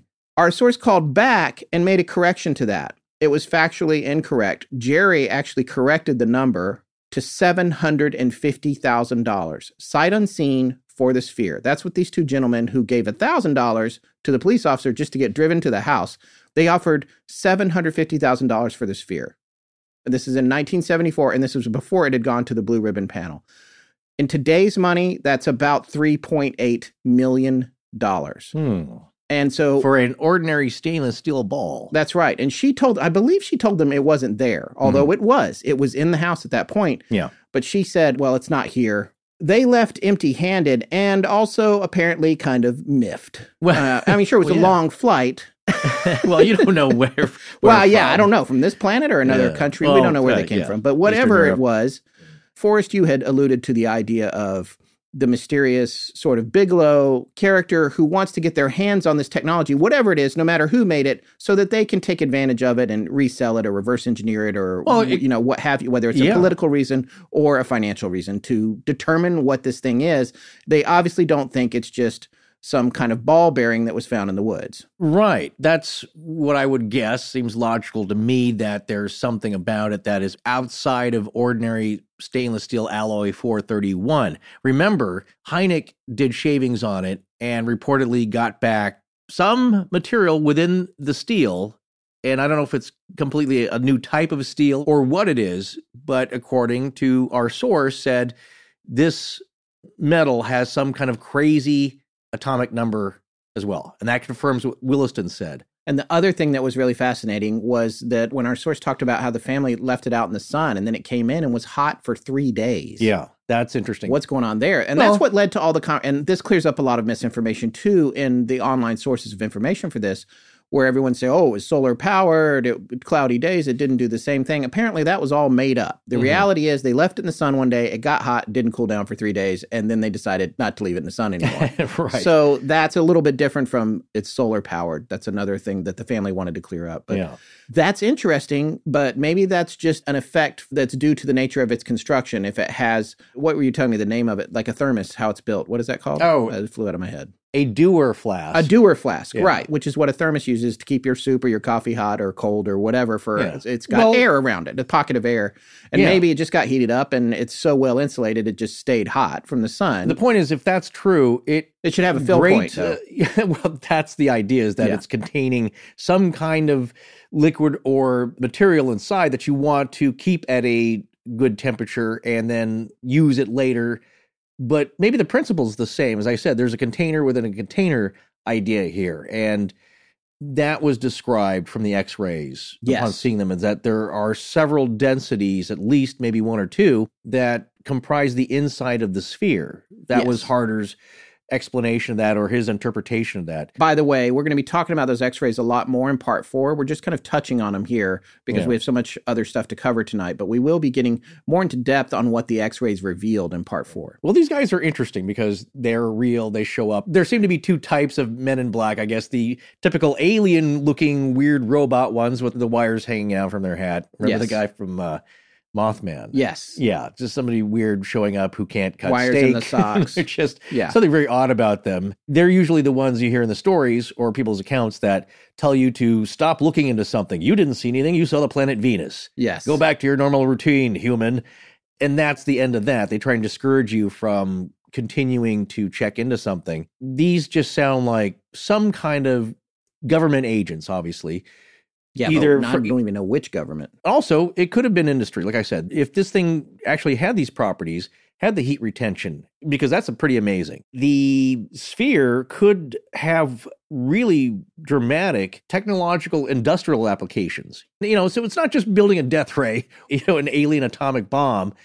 This thing has technology that could make you billions. Well, I had a theory on it, and I'm going to get into depth on that in part 4, but I had a theory that it might be an INS or an inertial navigation system. Oh, yes. This is what sophisticated aircraft used before GPS came along, and I've read up a lot about it since we started this series, and it's pretty fascinating, and it's very, very, very expensive, and it took a long time to build. Yep. And everybody wanted to get their hands on it. And you know what? Before we wrap up this commentary section here between interview chunks, let's not forget Dr. J. Allen Hynek seemed to confirm that there were bodies at Roswell. Yes. That were recovered. Yeah, we glazed over that one, didn't we? That really happened. You take by the way, there was definitely bodies at Roswell. Yeah, he's dropping a few secret knowledge bombs on the family. Yeah. But why is he doing that? What's the point? You may ask, is it subterfuge? Is he misdirecting them? Is he trying to angle his way in to gain their confidence by giving up a few things and making it seem like, well, I'm giving you some secret knowledge here, so you should let me know trying to everything. Disarm them, to get them to trust in him and reveal some of the stranger things the sphere's done for them. Which they did. I mean, they were very forthcoming with him, I believe, and didn't hide anything from him. So it could be that he's just genuinely wanting to tell somebody who understands strange objects because they own one. So it seems like the reason he's doing that is that I think it's an exchange to get the family to warm up to him in a way. To trust him. Yeah, he's a bit of an eccentric. A lot of professors are, a lot of scientists are. And it's his way of getting in there and gaining their trust and becoming friendly. And also, you kind of want to have to tell somebody about that, you know what I'm saying, without getting into too much detail and what was involved or what was actually recovered and what technology was there. There are people who have done that afterwards in books. But it's interesting that he would kind of confirm that and some other things about the sphere that were personal feelings about it and ideas. But as you said, it seemed he had a personal viewpoint that he kept more private and that came out later in his career, and also the public one where he just played ball. Yeah, because he told the public, his official on-the-record response to this investigation was that it was definitely a man-made object. Right. He told them it wasn't, or he didn't know. So that's unusual. And then with regard to him saying that there's bodies at Roswell, there's a part of me that wonders, either there were bodies at Roswell, the eternal unanswered question until we see one, or he's saying that to deflect attention from the fact that this is top secret military technology and the government uses him to throw people off the trail of emerging defense technology. Yeah. And the way that they do that is they say, oh, well, this isn't ours. This is alien. We don't really know what it does. When in fact, we do know what it does. We just don't want civilians to know what it does. It's that weird. It's two sides of a really weird logic coin. Yeah. It's like, what's the purpose of Project Blue Book? It's to tamp down all this crazy speculation and people coming forward with these stories that are outrageous that the Air Force, just wants to go away. There was a craze there. J. Allen Hynek himself said, I think this is a fad. It'll eventually die down. I'm pretty sure of it. And he didn't mind tamping down these crazy stories with explanations that were rational and prosaic, like you just saw Venus or whatever it was, and explaining it. And that was the purpose of some of these more public-facing projects. And on the flip side of that coin, they're using crazy stories to cover up what they're doing. But what's the connection here? If they do have technology like that, where do they get it? A lot of people think they got it from reverse engineering stuff at Roswell. Philip Corso. There are ideas that there are introductions into our world of strange technology, perhaps like the sphere, that have led people to great breakthroughs that have since been kept secret, and some not so secret. There are those that claim the microwave oven came from alien technology or was a seed of it. A lot of the space exploration technology that we currently enjoy had its roots in some reverse engineered alien tech. Those are some of the way out ideas out there. But like you said, what's the purpose? Well, I think in this case, when we look at the sphere, he just really wants to get next to it. All right, so we're going to get to our next portion of our interview with our Betz family member, and we're going to find out that although up until now, the family has been relatively safe, things are getting a little strange. But as we said from the phone call that we received during this segment while we were recording it, Jerry Betz was getting to a point where she was significantly concerned about the safety of her family. And that's why when she got that second set of x-rays that revealed that the sphere had changed and was either replaced or different, she became so concerned for her loved ones that she destroyed those x-rays. And it turns out she might have been on the right track, as we're about to find out. So after we finished part one, you and I were chatting on text, just trying to get some clarification on some things. And you pointed out that you had recently been in touch with Jerry, and there was this one little tidbit that we had maybe left out of the big picture story, and that was that she had been physically assaulted or attacked at the house during all of this? Yes. There was a lot going on at the time, of course, that made her concerned for the safety of herself and for the family. Strange people showing up. They lived 45 minutes from town. I mean, if you really booked it, it's 45 minutes from town where anybody could help you. So they were pretty remote. She had scheduled for some people to come out and do some work on the septic tank. The truck showed up. The guys had taken the lid off the septic tank. They told her that they would have to come in and out of the house to flush the toilets and that sort of thing. So she went about her business. She's home by herself, and this is early in the morning. She had her back to the front door, and she was on the phone talking to her son-in-law, who was a police officer. And she heard the people come in and flush a toilet and leave, and then she heard them come in again, and then nothing. And all of a sudden, a man grabbed her from behind, jumped on her, and grabbed her around the neck. She fell off of the ottoman that she was sitting on, dropped the phone. She was screaming into the phone, "They're trying to get me, they're trying to get me." And Garland, who was on the phone, Fred Lampe, he immediately knew something was wrong and starts getting on the radio, calling people, "This is what's going on." So when the man realized that she was on the phone, they tried to get her out. She put up a fight. He ended up just booking it because he knew at this point she's talking to someone and we need to get out of here. They jumped in their van. They took off. If you were to Google the island, it's a crazy, windy, one-lane island road, and they were booking it to get out of there. And luckily, there's only one way in and one way out. So by the time they got to the main road and started heading down to get back toward Jacksonville, they were intercepted by the police. And I guess charges were filed, and it became kind of a he said, she said thing. They were saying, well, we didn't actually really assault her. What happened was, and it just really never came to any fruition. But interestingly, one of the guys that was part of this just took off, disappeared, dust in the wind. Couldn't find him. I think later on, the prosecutor's office tried to find him. He's just gone. The man that owned the company said that he hadn't really done a background check. He'd hired these guys. He didn't really know who they were. So is it part of this whole story of the ball? Was this just another episode of someone coming in and trying to do something weird? Was it just coincidence? But either way, you catch yourself jumping at shadows, because you just never know what's connected, what isn't. I mean, she could have easily been thrown in the septic tank with the lid back on, killed, kidnapped, and no one would have really known had she not been on the phone. And so, like you said, it's not clear what the goal is, right? I mean, you said that at the time, there were valuables in the house that would have been something that they might have gone after, right? Oh, absolutely. She had tons of jewelry. There were lots of valuables, yeah. And she's home alone. And if you looked at any pictures of her, first of all, she's still a beautiful person. She was gorgeous and not a big woman. She's 5'2". She weighs about then probably 120 pounds. Uh-huh. So a big guy could easily take over. And she was there, like I said, with no one else around and no neighbors around. This is the middle of nowhere.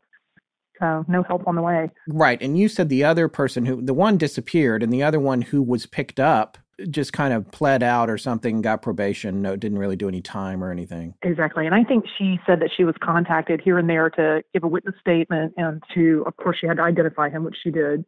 But it became, like I said, a he said, she said, and I think they had bigger fish to fry, so they ended up letting the guy go. I'd be interested to know whatever became of that person. Anybody that does that, he's not something you want running around in society. But I think she was protected by something, and she's smart, and she's a little scrapper, too. So I'm sure she put up a good fight. Does she have any speculation on what it might have been or what it might have been related to personally, or any kind of intuition? She thought maybe she had jewelry on, her engagement ring from her husband. Maybe it was that. She didn't know because there was nothing. They never asked for anything or tried to take her rings or anything. It was just he dove on her and grabbed her and got his arm, kind of when you grab someone around the neck from the back, got her and wrestled her down, not knowing that she was on the phone because she had shoulder-length hair and the phone was hidden. So thank goodness. Wow. We don't know if it had anything to do with the ball. Now, they didn't say anything about the ball, so maybe it wasn't related, but this was during that whole time. And again, like I said, when our phones rang and rang and rang then, you sometimes couldn't get a call out. So the fact she was on a call and could have that save her was just, it's one of those moments that you just say, thanks, God. Thank you for looking out. Well, they never connected one of the guys to any statement. They never claimed that they were hired by somebody. They really just kind of clammed up, No. or never said anything to the prosecutor. Is that correct? They did. And I don't know how much work was really put into it. The 70s, that was a racially charged time, especially in the South and especially in Jacksonville. There's a lot of terrible things that went on during that time. So there was a lot going on a woman getting assaulted, and especially if you add to it, these are the Spaceball people.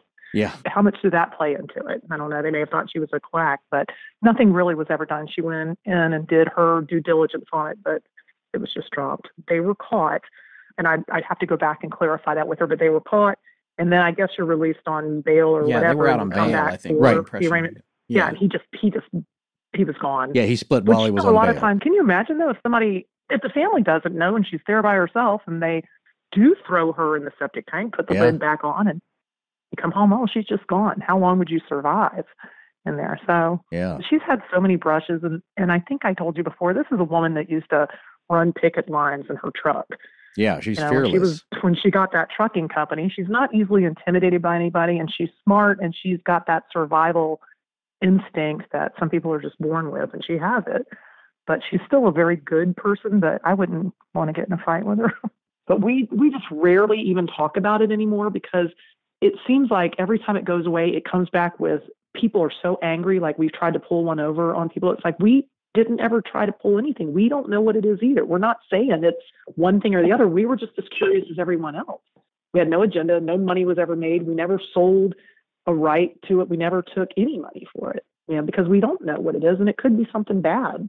It was funny, the amount of anger and frustration. And I guess in the 90s, someone said that we lived in Midland, Texas, and that we disappeared. And then the FBI came looking for us. They were very accusatory. Like, well, what exactly is going on here? And why aren't you contacting people that have been trying to get in touch with you? And where have you been? It's like, we live in Jacksonville. Our name is everywhere here. We're not that hard to find.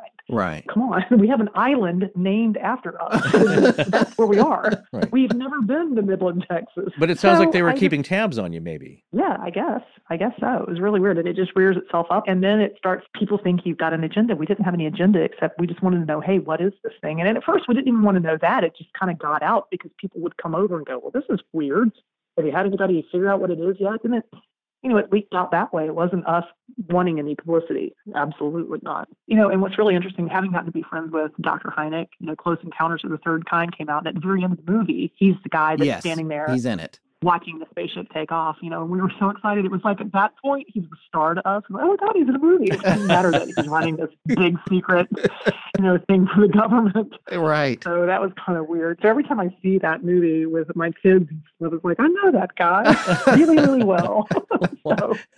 Concerning Dr. Hynek, did he ever relay like a final conclusion, just like a gut instinct, even though he may have not totally known what it was? Did he ever tell you guys what he thought maybe it was, like a hunch? Yeah, his hunch was that he absolutely thought that it was from another planet. He really did. He said based on the metal, the 4 poles, and then he had a few other reasons in his list, I'm sure, that were far beyond my scope of thought. Mm-hmm. But he felt like it was probably some type of warhead device, maybe from another planet.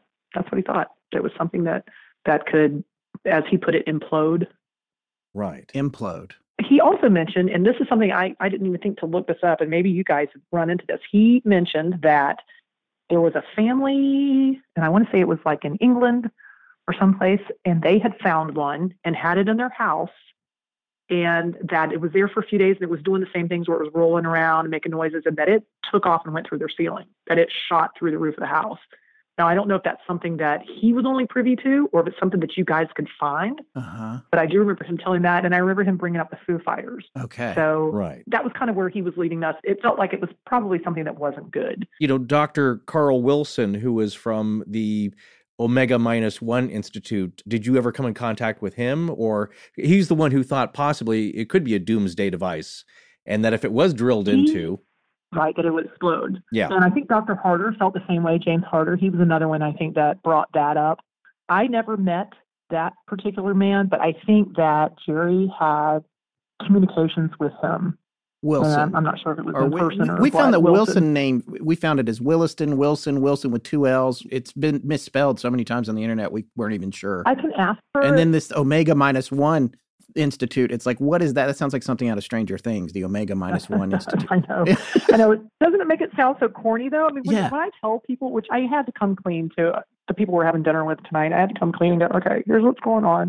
And they said, well, what? I said, well, here. So I just said, just do me a favor and Google Betz Spaceball. And then as I'm walking out of here, oh my God. Yeah. See, that's why. But I can find out any of the things, the nuances of people and things like that you need clarified. I can ask Jerry for it. I don't know how much she'll want to give up, but anything she can remember, she will. And she's pretty open about stuff, but she too doesn't want to go back down that road because people do think you have an agenda that, what are we out for? Money, notoriety, what? Who wants to be known for the Spaceball, for God's sake, Right.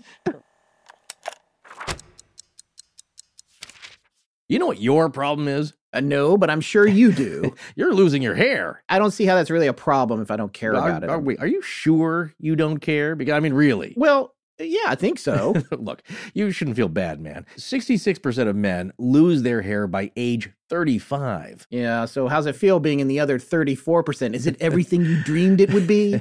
Yeah, it's actually pretty great. The truth is, though, when it comes to hair loss, by the time you notice it, it's too late. So if something's going on and it's progressing, you have to decide if you want a bald spot to pop up in a year or so, or if you want to try and do something about it first. Well, that's a valid point. So what does one do about such a thing? Well, there's actually an easy solution.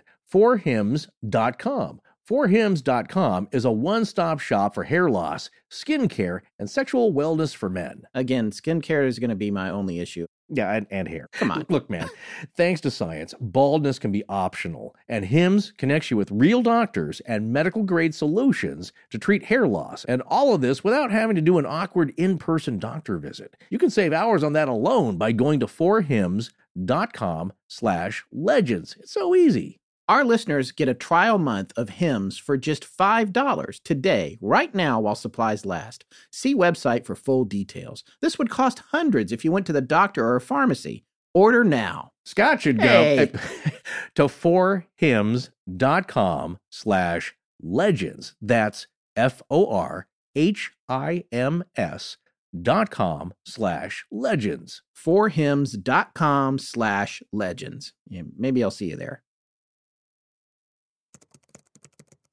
Hey, what are you looking for? There's a break coming up, and we haven't gone to a movie in a long time, so I'm looking for a new horror thriller flick we can see in the theaters, but I haven't found much yet. Yeah, well, look no further. What are you doing? I'm looking further. I said look no further, because Orion Pictures has a new movie hitting theaters on Friday, February 8th, called The Prodigy. And let me tell you, it's a wild one, full of twists and shocking revelations. Ooh, just the kind I like. You know what? Now that I think about it, I think I did see that trailer, and it does look really spooky and interesting. And it stars Taylor Schilling as the mom. Oh, right, yeah. From Orange is the New Black. You know, she was great in that series, and everybody's been wondering when she'd make her foray into the horror thriller genre. So here she's doing it in The Prodigy, where she plays Sarah, the mother to a little boy named Miles, who's just a little bit disturbed, shall we say. I'd say more than a little, because Miles' disturbing behavior signals that an evil, possibly supernatural force has overtaken him. Fearing for her family's safety, Sarah must choose between her maternal instincts to love and protect Miles and a desperate need to investigate what or who is causing his dark turn. Yeah, she's forced to look for answers in the past, taking the audience on a wild ride, one where the line between perception and reality becomes frighteningly blurry, which sounds like a lot of our shows. Find out what's wrong with Miles when The Prodigy hits theaters on Friday, February 8th. Miles is actually played by Jackson Robert Scott, who starred as Georgie in 2017's It. What's the matter? Don't you want a balloon? Stop that. Creeps me out. Also, you're doing Tim Curry. That's because he's good and spooky. But you know who else is good and spooky is Colin Feore, who's also in The Prodigy. Yeah, he looks great in the trailer. Well, we're going to check out The Prodigy, and you should too. The Prodigy opens in theaters on Friday, February 8th. I'm Marcin, and when I'm not hiding from the shadow people, I listen to Astonishing Legends. Let's get back to the show.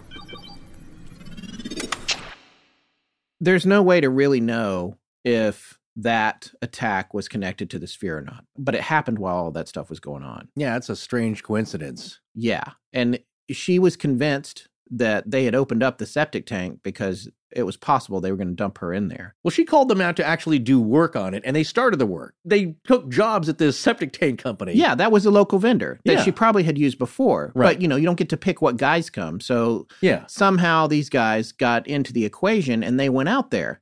What they were after, it's hard to say. Do I Right. think it was part of some large government conspiracy or relates back to the offer that she got from the mysterious dudes who had $750,000 in 1974 dollars? Yeah. I don't necessarily think it does, because it's been described by our source in the family as kind of a Keystone Cops operation. It wasn't exactly slick. They didn't notice that she was on the phone because she had long hair and the phone was hidden Yeah. by her back was to them. And then when they realized that and she was saying, "Help, they're attacking me," that's when the guy was like, "She's talking to somebody. We need to get out of here." Yeah. So at that point, we're not dealing with professors. This is more of a Fargo type situation. Right. Well, that's Referencing the Coen yeah. brothers and the original movie, not the series, but I just see. kind of like an incompetence. There was a goal, but it was incompetently executed. Well, However, yeah. it is interesting that Yeah. the one of the two dudes vanished while he was out on bail, but that is also what you do when you're a criminal and you get caught doing something. That's going to say You that jump happens. bail. That Yeah. happens all the time. But this sounds like if you're going to go the route that it was maybe to kidnap her and threaten her to get information out of it, like where's the sphere, where is it? Just point it out. We'll go get it. We'll let you go. And then they don't finish the septic tank job, or so the guy has to send out other guys to work on it. That's one idea. That's a possibility. But we don't know when these guys were hired. If people knew somehow that she was going to call the septic tank company, if it was a job, the phones were tapped possibly. who knows how somebody found out. I'm trying to do the logic here of inserting agents or hired thugs to go kidnap her. It would be a complex operation. Slightly. They didn't do it very well. If it was a conspiratorial governmental operation or rogue nation operation or whatever, then the whole company would have been fabricated. Like a van shows up and it's got a magnet on it that says Joe's septic tank, we'll pick up your poop, whatever. And it's a fake company, but this is a real company. You make a very good point here. A couple guys working there. What's the odds they're going to get that call? All that kind of stuff. It seems more like it was probably a crime of opportunity. But the question was, what were they pursuing? Were they just pursuing assault? Yeah. Did they know about the sphere? Maybe they thought they could take her somewhere, including to the top of the septic tank, and say, we're going to dump you in the septic tank because we want to steal the sphere, Fargo style, and then we're going to sell it on the black market and we'll be millionaires. That happens more than you think, too. Right. Dumb plans of dumb criminals. Plans. It does seem like it could have been something like that. Yeah, related in that way rather than a government agency that could have nabbed her in a more sophisticated way at any point along those lines. You just don't know. But like I said, sometimes thugs and idiots are hired due to poor planning and they screw up. There are cases when, the wrong people are sent to do a simple job like that, which is just nab her, put her in a van, take her to this place. We're going to question her. We'll get the sphere. And to your point, that could be a little bit of a situation of, and this does happen all the time too, because anybody that watches Dateline knows this. Someone could have went to them and said, hey, you're going out there. Someone else is paying attention. You're going out there. Tell you what. You grab that lady and bring her back to this warehouse. We'll give you $5,000 or we'll give you whatever. And so all they were charged with doing was maybe delivering her to another person who is effectively shielded by the fact that they don't know who that person is. Because here's the other thing. The detail that I love about this story. There's only one road out Fort George Island. And so she was on the phone talking to, again, the cop in the family who's like, could you guys go out to Heckscher Road? My mom was just attacked. You need to stop any septic van that's trying to get back to Jacksonville. And they did. And then the one guy disappeared. The other one winds up in court, but it's a he said, she said situation. And on top of that, it's about a crime that back in the 70s probably didn't get proper respect from the victim's point of view. It was a nasty situation. Maybe it wasn't related, but Jerry Betz felt it was important to share it with us. So we wanted to share it with the audience because it's scary and it happened in the middle of all this. It's just one example of another case of weird people showing up at the house around this time and connected or possibly not connected, but just showing up around this time and giving them grief. And that's why they didn't want to talk about it anymore. They just wanted it to go away. And that is the perfect segue into our next and last interview segment with our special guest from the Betz family for part 3 of the series here. So we're going to go to that now. There were times, I have to say, that as a little kid being around this, that I would think, God, why me? Why can't I have just a normal life? I have to worry about pimples and now a space ball I got to deal with. It was weird, and it wasn't something that we wanted notoriety for. And I think that's been the misconception, is that we were trying to pull something over on people or make them think it's one thing or the other. And it wasn't that at all. It was just us trying to figure out what it was. We're in the dark just as much as everyone else. We didn't have an agenda. We'd still love to know. What is it? I would love to know.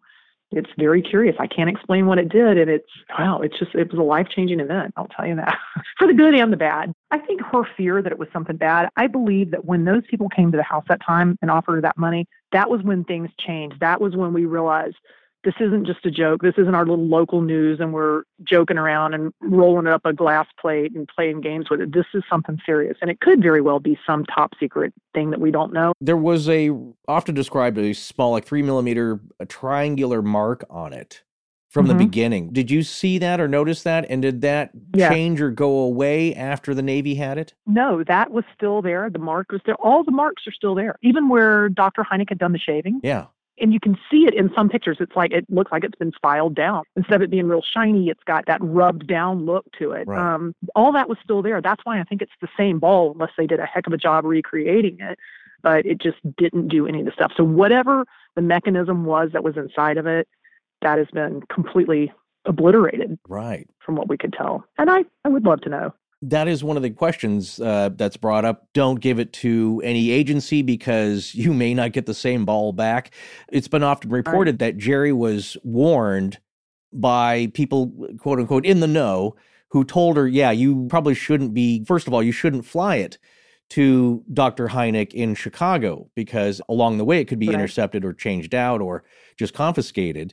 Do you have any idea who she was talking about that was kind of coaching her on this, or that she might have been in contact with that warned her against this? She had a couple of different doctors and scientists that became friends. She had a doctor who was very intelligent, became a good friend of hers, and Dr. Harder, James Harder. And I think they had become such good friends with the family that Dr. Harder was very suspect of Dr. Hynek, first of all. There was that weird little thing. And I don't know if it was rivalry for notoriety or if he really did have a concern for us, because he felt like Dr. Hynek was kind of a double agent. Yeah, he's our friend, but he's also got his own agenda. So I think a lot of the warnings and the protection really came through Dr. Harder. I think he was very concerned about who was getting involved. And I think maybe he knew a little bit more about the people that were involved than we did, because, we're just average people. This thing just kind of fell in our lap. Excuse the pun. It really did. So we had no idea what we were up against. And, the government is a strange and sneaky and greasy thing. Yeah. You want to love it, but you know that it's scary as heck too. And so I think we didn't know what we were up against, and he did. I know that he did warn my family quite a bit about things. So yeah, I'll just put it out there. He was kind of the one saying stuff. Wow. Did Jerry ever feel threatened by somebody connected with the sphere before then or since then? Absolutely. Yes.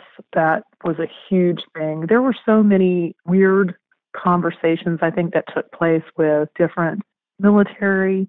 I told you that at one point, even the CIA got involved because supposedly the Betz family had disappeared. And she said that it seemed like while they were showing interest in the ball and saying, well, we're looking at it, we don't really know what it is, at the same time, she felt like they were trying to get information to get it from us, to come and take it. There were x-rays that I told you about that came about, and she felt very, very scared to have those, because it was obvious when she got the two sets of x-rays, one that shows the object that has no seam, no fill point, things floating around, and then another one where it looks like it's been sliced, I guess, in half. I mean, you can see the seams inside, and then the things that were inside were completely different. She was just worried that, okay, I got these by accident, and they're going to come back for these. And there were, I hate to say the men in black, but there were some really creepy people that showed up. Yeah. The house was getting broken into. So it was fear of just the average weirdo coming out of the woodwork and causing trouble. And then it was also the fear of some of these people involved. Dr. Hynek had come and befriended himself to the family, to where he came back a couple of times and corresponded with her for years. But there was something about him that she did not trust and she felt very uncomfortable with. And she felt like in the end, when the ball was taken and everything done to it, she felt like he had a lot to do with it and that he knew more than he was telling. And he would tell us one thing, but if you go and you read things online about, well, he said that it was nothing, and people speculate that he's trying to save his career. His career is UFOs. I mean, It's not like you're a neurosurgeon and you're doing something squirrely. You're someone researching UFOs. So he would tell us one thing and tell us stories of, like I told you, things that I'm sure he probably shouldn't have been telling. And maybe that was to ingratiate himself to us. But I think he had serious ulterior motives. And I was young then, but hearing her tell it and express her concern of him even being in the house, finally in the end, yeah, I think she had fear of danger all around, and legitimately so. Maybe some was, jumping at shadows, but there was a lot going on. And she's home by herself. Antoine's on a ship, halfway around the world. She was home with her kids, her 6 kids, by herself. Would you say that at some point she thought she was kind of receiving verbal, veiled threats? Or you said some people kind of got aggressive with her. Well, there were things people would tell her, and she had a lot of people whispering in her ear at this time, and if you go back and you look at that time, the 70s were crazy anyway. So you had a lot of people that getting into the UFOs and psychic phenomena and all that. And a lot of these people are interconnected at that area of research. So she had a lot of these people whispering in her ear, but some of them that were involved in a level of scientific. So they weren't your average crackpot. And they were telling her, you need to be really careful, because if it's intercepted, this could happen. People will come to your house and take it. You have to worry about this and that. And I think some of those people were in the know enough to tell her that. I know Dr. Harder was one of those people saying, you need to be really careful of these people because they do have an agenda, and your safety and your well-being is not part of that agenda. Their agenda is to get the ball or destroy the ball or whatever it's going to be. So, did she have a better feeling in her gut about Dr. Harder as opposed to Dr. Hynek? I know that they were both kind of hanging out with the family and became common fixtures, and you trusted them to a degree, but she had a better feeling as far as Dr. Harder's intentions, because many people, as you'll hear, they kind of think Dr. Harder was more, on the woo-woo spectrum. He was more believing that it was maybe an alien he was out thing. there. Yeah.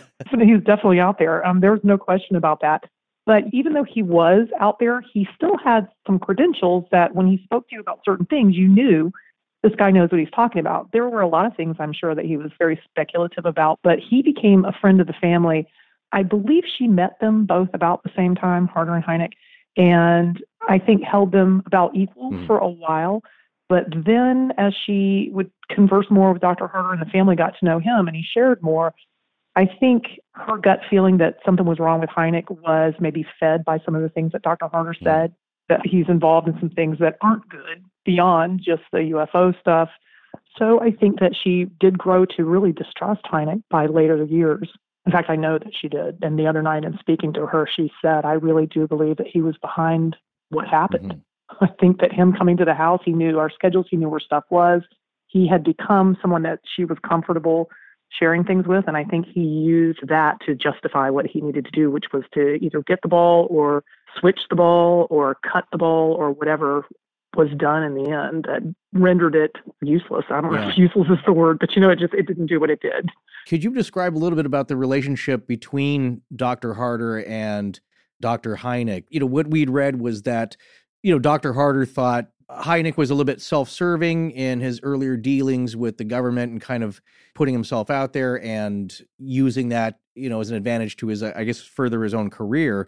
But was there anything that he kind of suggested about Dr. Hynek that was, like you said, kind of leading to intentions that were maybe much more secretive and that there was some very high-level, top-secret kind of things going on? Yeah, I do know that there was talk of Hynek really being interested again in furthering his career. There was financial gain, obviously, and a lot of people think that way. You can't really fault him for that. But I think it was I'm speculating on this because I was a child at the time, so this is just in subsequent conversations later, bits I've picked up. So this is my feeling. I don't know that this is fact or not, but I think he felt like some of the government things that Hynek had been involved in, not only was he not forthcoming with some of the information and saying to people, yeah, some of these things exist. I think that bothered Harder a lot because Harder knew from whatever circles they ran in that there were legitimate sightings and findings and things that the government had been involved in. And I think he felt like Hynek poo-pooed a lot of people who knew some of these things to be true and made them look somewhat disreputable at the time. So I think that was a source of contention, and I think it may have been directed at Harder as well. But I know from conversations that I overheard later that Hynek was involved in some of the darker aspects of why we were studying extraterrestrials. I mean, it was to gain knowledge for warfare, for that sort of thing. It wasn't for the good of mankind. And I think that bothered him too, because like you said, Dr. Harder was more of your, sit around in your Birkenstocks and drink a glass of wine kind of guy. He was much more passive, I think. And Hynek he's the scary guy. Hynek was kind of scary. Wow. He kind of reminded you a little bit of, when we do caricatures of like the Russian scientists, like we have ways of making you talk, one of those, he kind of reminded you of that intense guy. And he was forthcoming in some ways when we would sit around and talk. And I think I told you, he talked about Roswell a little bit. He talked about some other UFO things that had happened around the world. There was some camaraderie there, I guess, where he would share things. But you always felt like everything was very measured. And I'm sure maybe that just comes with the job. He has to be secretive. So it felt like things were very measured. But it also felt like when he talked to you, he was gleaning information. It wasn't just, hey, how was your day? Right. It was more pointed. It was almost like he was always interviewing or interrogating in some way, even in casual conversation. And we found out later on, and this was through my understanding, is that some people slipped and mentioned something they could not have known. And there was speculation. Dr. Harder said, I think your phones are tapped and you need to have them checked. I think, Scott, I may have sent you a copy of one of those letters. Yes. Where somewhere in the letter it says, I think your phones are tapped. Yeah. I can't remember if that was James Harder or if that was somebody else. But they ended up finding that, the phones were tapped. And she had shown Hynek around because the island was kind of neat and given a little tour. And we did that whenever people would come in that were friends. We'd flip them out into the woods and show them the tombs and the plantation. And she thinks that it was on that little trip that he was able to figure out, well, this would be a really good place to bug things from. Now, whether or not that's true, I don't know. That may not even be his area, but later on, she felt that he was behind that as well. All right. Who taps the phone of some weird little family that finds a big ball bearing? Yeah, if it's nothing. Yeah, who does that? So maybe, she's gotten older. She's almost 87 years old. So maybe a lot of this is just something morphing in her mind too. Yeah. But the story from her really hasn't changed much, because the things she's telling me now, I remember parts of it forever for having said it exactly the same way. Now she's kind of piecing some things together in her own mind, and I trust her. She doesn't look like she's slipping at all mentally, so I don't think she's nutty or anything, but she's putting some pieces together where she feels like, yeah, there was kind of a plot or an agenda that wasn't in our best interest. If you found something cool like this in your yard and just went, hey, dude, look what I found, and put it out there, it's just the thing that you found. There shouldn't be this kind of craziness associated with it if it's nothing. I think that's what's intrigued us all this time. It's not like we care whether it turns out to be extraterrestrial or something that they got at the Walmart. It doesn't matter. It's the fact that nobody can answer it, and that's what we want to know. That's the curious part. Right. It would be cool if it came from another planet. I'm not going to lie, but, but if it didn't, then okay, well, then what is it? It's still this cool-looking thing. But yeah, the Hynek thing, there was something very odd about him, really odd. Here's the feeling. When I just said that, I thought of what it felt like. He had a real double agent feel about him. Mm-hmm. That's what it is. He's sitting there smiling at you over the dinner plate, but while he's doing that, his eyes are darting around to try to figure out. The first night that he was there, she said he came in with a bag that almost looked like a doctor's bag, like a valise type thing. Yeah. And he had it was just like a little overnight bag, a tiny one. It wasn't like he had a change of clothes and things like that in it. And when she went down for a glass of water, he's down there and he's got stuff hooked up to the ball and checking it out and taking measurements. And she just was like, hey, what is going on? He kind of begged off like, oh, well, I probably should have mentioned something earlier. And so he just always had that underlying double agent feel. That's the perfect term for it. I've never been able to put it into words. That's it. Was Jerry being as intuitive and maybe even some would say psychic, that kind of sense? Was there any kind of connection, do you think, with her, or that the activity spiked around her, or was there any kind of connection there, or did she have any kind of premonitions about the ball itself? Because one thing we read, and I kind of picked up on this, is that before they actually x-rayed it, she had a feeling of what was inside it, that there were tiny particles or very small, tiny balls in there that wasn't normal. But she was pretty close to that, when it turns out, when they x-rayed it. I don't know that was so much a premonition as just you could hear things inside. And before we got those x-rays, we didn't know what it was. But even before those initial x-rays, the ones that I believe we weren't supposed to get, we felt like there's something to this. Because from the time Terry brought it down and brought it downstairs, it started exponentially ramping up what it was doing. I mean, it went from not moving around a lot to all of a sudden it's moving around to the edge of the table and back. And like I said, sometimes 15 minutes, it's rolling around and doesn't fall off the table. We knew something was up, and that made us realize, okay, this isn't just some piece of junk we found out in the woods. This thing has some purpose, and we don't know what that is. And if you don't know, you proceed with caution. So I think it wasn't so much premonition as it was just deducing from what we were seeing that this is a little bit beyond us and we need to be careful. Unfortunately, you think I can go to my government and go, hey, I found this. Can you guys help us with that? That's what you want to believe. And I don't know that they had our best interest in mind either. Right. They'll help you, but they don't care about keeping you in the loop on it. No, or coming and taking it if they need to. Yeah, and, who knows with the house being broken into? I mean, who knows who's behind that? It could be just one of those things that happen and you get to a point when all this crazy stuff goes on, you start jumping at shadows where everything that happens, you think, oh my God, it's because of the ball. And probably half of it wasn't. They're just weird things that happened and it's just coincidental. It happened at the same time. Okay, so that's our last segment with our guest for tonight, for part 3 of this series. Pretty fascinating stuff. I mean, you guys are really getting the inside scoop on everything that happened and all the people that were involved. We felt that it was important to drill down a little bit before we wrap up tonight on both Dr. J. Allen Hynek and Dr. James Albert Harder. Something I noticed just tonight as we were working on this episode, both of these gentlemen have the exact same initials. Conspiracy? It's a little coincidence? odd. J-A-H. But interesting. They're both perceived in different ways, but they were both very respected. Now, Forrest, you've done some work on this. Yeah, I just culled together some facts and fun bits from their wiki pages, which were pretty well done. It's a pretty broad spectrum of their life and career, which gives you an idea of at least of these men in the public-facing way. What we know about them generally through their statements, the conferences, their interests.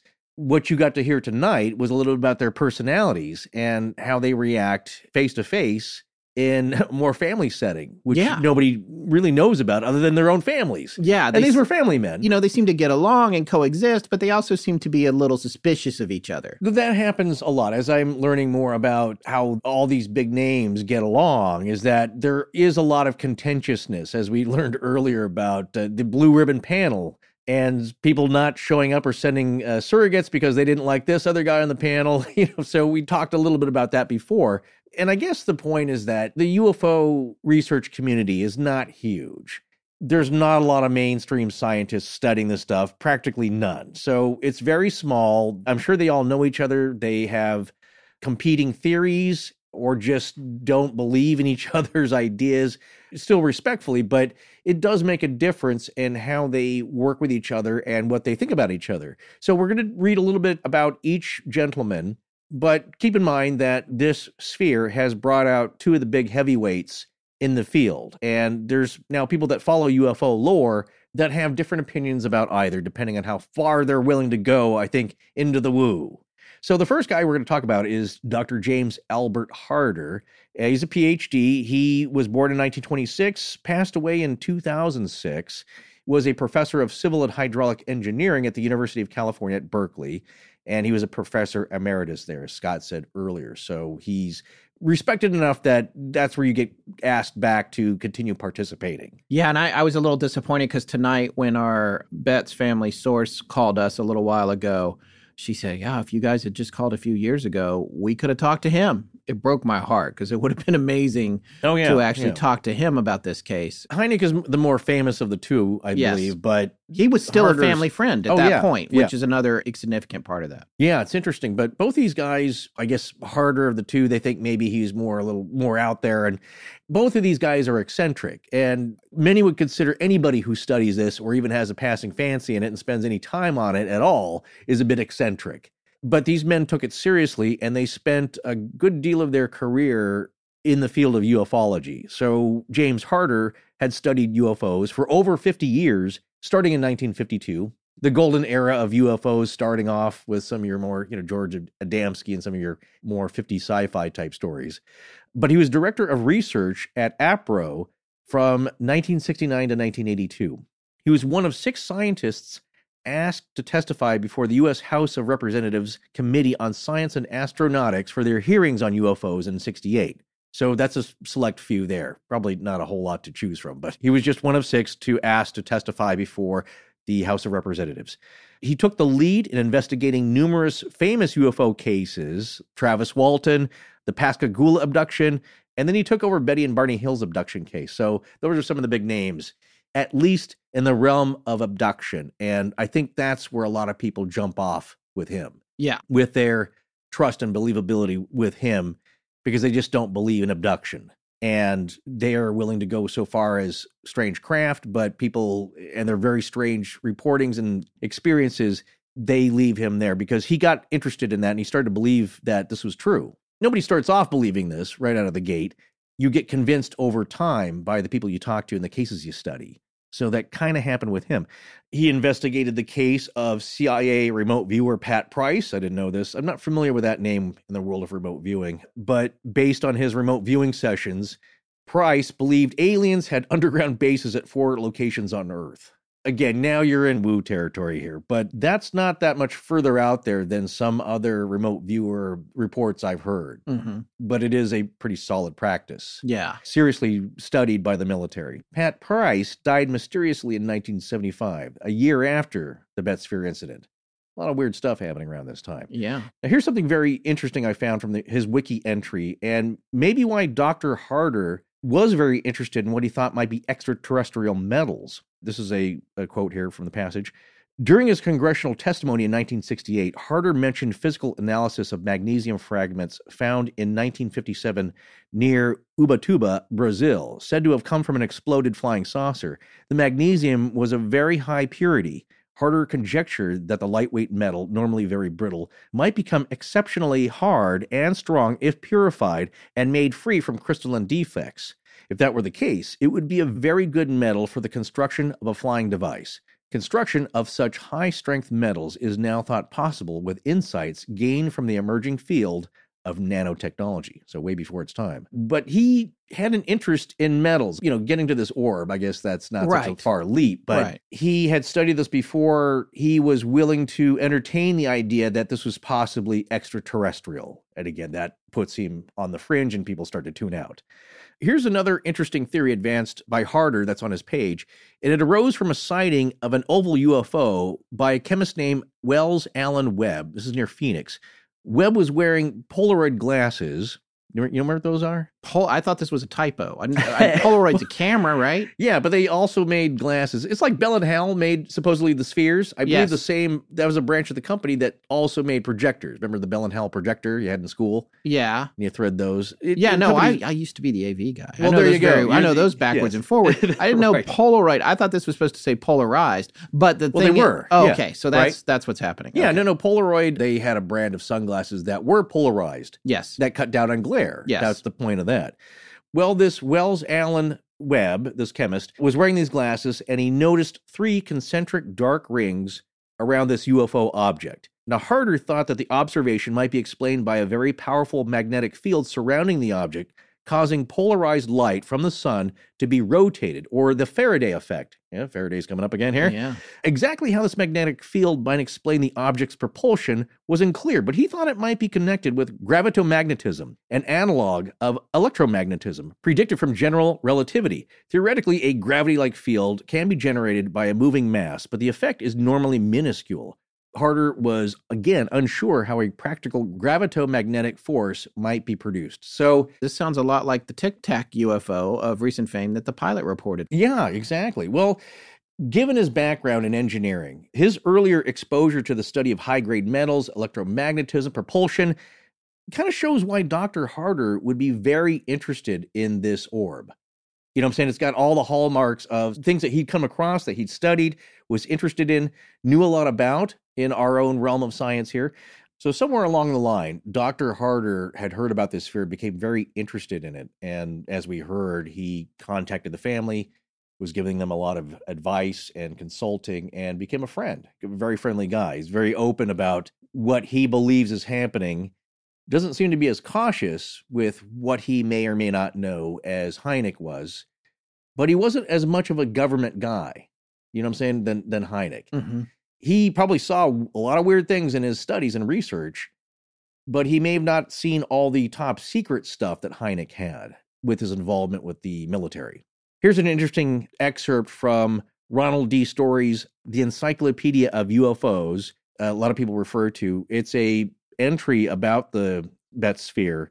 Quote, Dr. James A. Harder, the APRO's consultant in civil engineering, commented that an X-ray of the sphere should result in a donut-shaped presentation. However, the Navy X-ray showed 2 internal spheres after the 300 kilovolt X-ray bombardment rendered the shell invisible. This indicates that the internal material is more dense than the stainless steel shell. Thus, a substantial portion of the weight in the internal material and the shell could be much thinner than half an inch. That's an interesting concept right there that we're going to take a look at in part 4.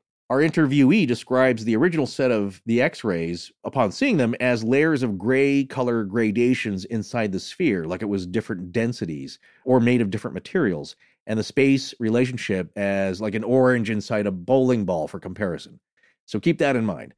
Another quote that people use from the Encyclopedia of UFOs, he, Dr. Harder, asserted based on his X-ray studies that the 2 internal spheres are made of elements far heavier than anything known to science, while the heaviest element yet produced in any atomic reactor here on Earth has an atomic number of 105, and the heaviest element occurring naturally on Earth is uranium with an atomic number of 92. Harder claims to have determined that the Betz sphere has atomic numbers higher than 140. If one were to drill into the sphere, he asserted, quote, perhaps the masses would go critical and explode like an atomic bomb, end quote. So that's an interesting statement. That's probably the most sensational, alarmist statement to come out of the discussion on the Betz sphere by ufologists, researchers, and professionals, that if you tap into this thing, you could have a nuclear explosion of sorts.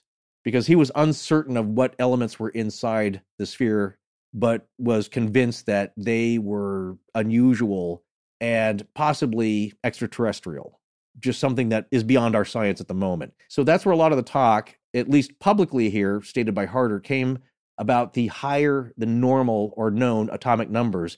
But as we just learned, also seems to be echoed by Dr. Hynek, right? Yeah. He's the one who's saying that there's something weird about these numbers. This shouldn't be. These have been determined to be much higher than what we know. Okay, now here's the other player. Again, the more famous of the two. By now, a lot of people have heard of Dr. J. Allen Hynek, and certainly of the close encounter scale that he came up with after he had left his military association with the Air Force and all that, and supposedly, and was doing more private research or independent research on his own. Well, the J in his name stood for Joseph Allen Hynek, and he's born in 1910, passed away on April 27th, 1986, at age 75, of a malignant brain tumor. The titles we know him by are astronomer, professor, and ufologist, and probably most notably ufologist. But he acted as scientific advisor to UFO studies undertaken by the U.S. Air Force. That is his main military contact for most of his career, because he was the advisor under 3 consecutive projects: Project Sign, that was 1947 to 49, Project Grudge, 1949 to 52, and the most famous Project Blue Book, 52 to 1969. Now, the Betz sphere would have happened 5 years after the end of Project Blue Book. He just kind of wrapped up working on those projects where he is noted to have said that it was known that his role in those projects was to be a debunker. Yes. And he started off enjoying that. He kind of liked knocking these things down. He didn't really believe in it. He liked giving an explanation that was more mundane and explainable, and that most people, he thought, were just, well, they're just mistaken. These aren't professionals. They just don't know what they're looking at, and this can be explained. And so he enjoyed doing that for the Air Force to begin with. He said, I don't know if they came out explicitly and told him, but he said that the Air Force had expressed to him that that was his job, to be debunker in charge. Mm-hmm. But they respected him. They liked his work, and he worked very well with them because he just kind of did what they said. So after he finished Project Blue Book and he started to develop his own independent UFO research, that's when he came up with the Close Encounter Classification System, which obviously was made famous by Steven Spielberg. Yeah, I remember that. Everybody knows that phrase. Yes, Close Encounters of the Third Kind. The wiki entry on him states that he is considered the father of the concept of scientific analysis, both of reports and especially of trace evidence purportedly left by UFOs. Yeah, those are two interesting aspects of it, that he's studying and puts value into the analysis of just people's reports, where a lot of people dismiss it. Again, they'll tell you a story and people just, well, you don't know what you're talking about. I think that was a while ago. It was dark. You don't know what you're talking about. So he's actually taking these reports apart and at least giving them some credence enough to study the elements of these reports, but also studying trace elements. And he famously came up with the swamp gas explanation, which he later said he regretted. Yeah, because that was one element. It became such a joke. Well, that's what people locked on to. But weirdly, for 2 reasons. In that case, that was like a 3-day flap. A lot of nursing students had seen it. A lot of people had reported on it. And it was kind of famous for the time. And again, thinking that a few people might be mistaken and that their descriptions sounded more like swamp gas, that was a possible. But people latched on to that. And it's funny, like I said, I think the irony is that people who don't believe in UFOs are more likely to think it's swamp gas, but it also sounded ridiculous to a lot of people. So a lot of people say, well, there is no such thing. It is a natural phenomenon like swamp gas that you saw and you mistook it for a UFO or glowing orbs or whatever.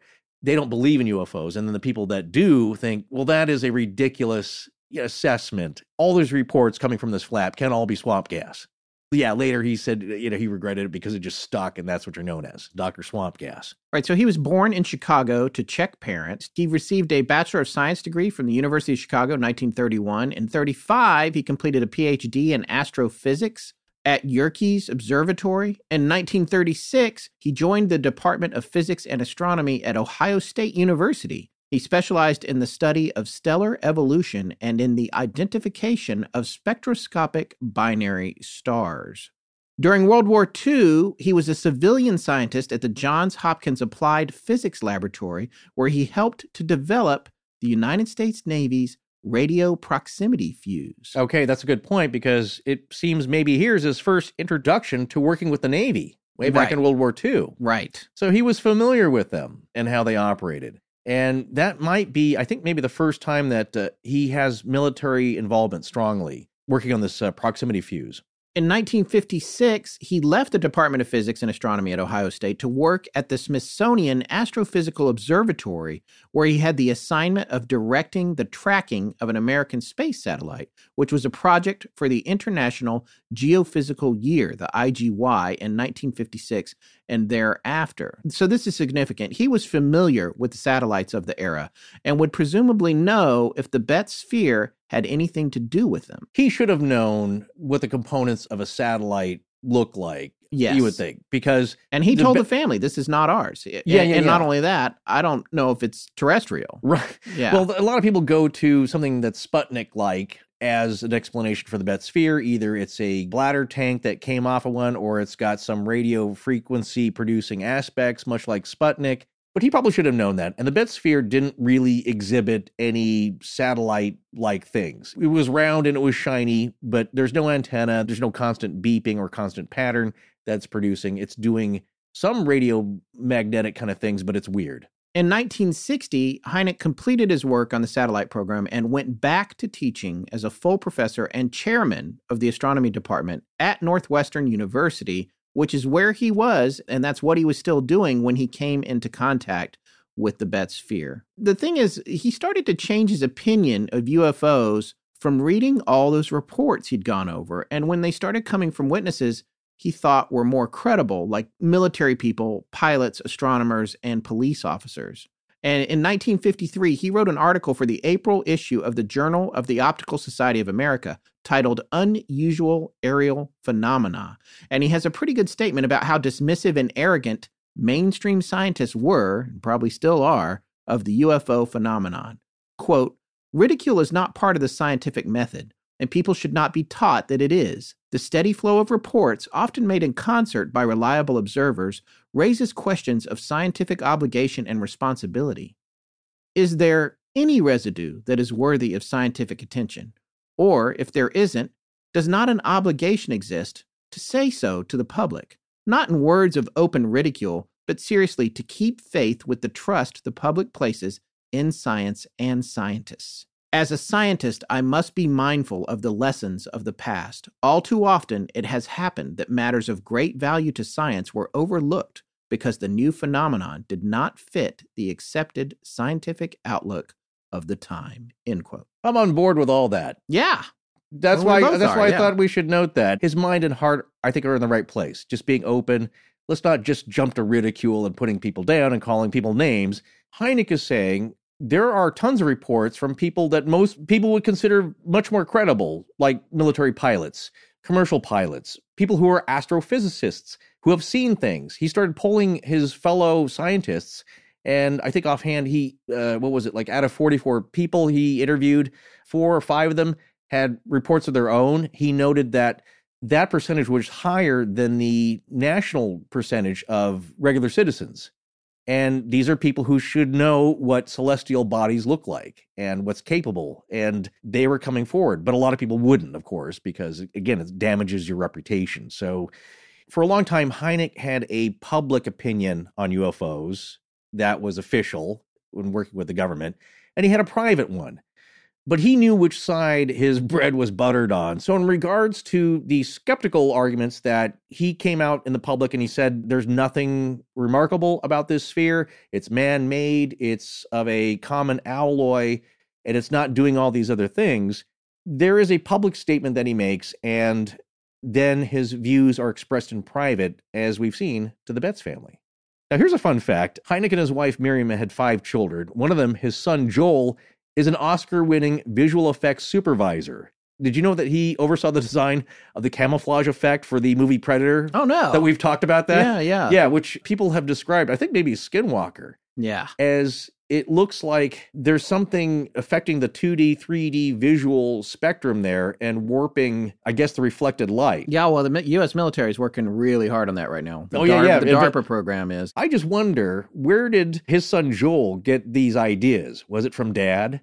Of just what's capable out there, what kind of far out technology is happening, and maybe that's where he got the idea for that really cool effect? Yeah. Yeah, so it's funny. Did you know that? He was an Oscar winner. No, I did not. He won the Oscar for Best Visual Effects for the movie What Dreams May Come. Well, I certainly remember that. I watched that movie, and I was blown away by it. Really? Actually, yeah. What was the premise? Robin Williams dies, That's I right. think, in an effort to get to his wife who had already passed away. So all the special effects take place sort of in the realm of death, but it's not like a heaven-hell situation. Yeah. It's this weird purgatory, but it's really fantastic. Yeah, another looking. world. Wow. Yeah. He also had another son named Scott. Philbrook. I'm just kidding. He didn't have a son named Scott, though. Yeah. Well, there you go. So those are kind of brief rundowns. I know we've talked about Hynek a lot in previous shows or just here and there, but we never really discussed his career or gave a rundown of it. But it gives you an insight as to maybe why he acted the way he did with the Betz family.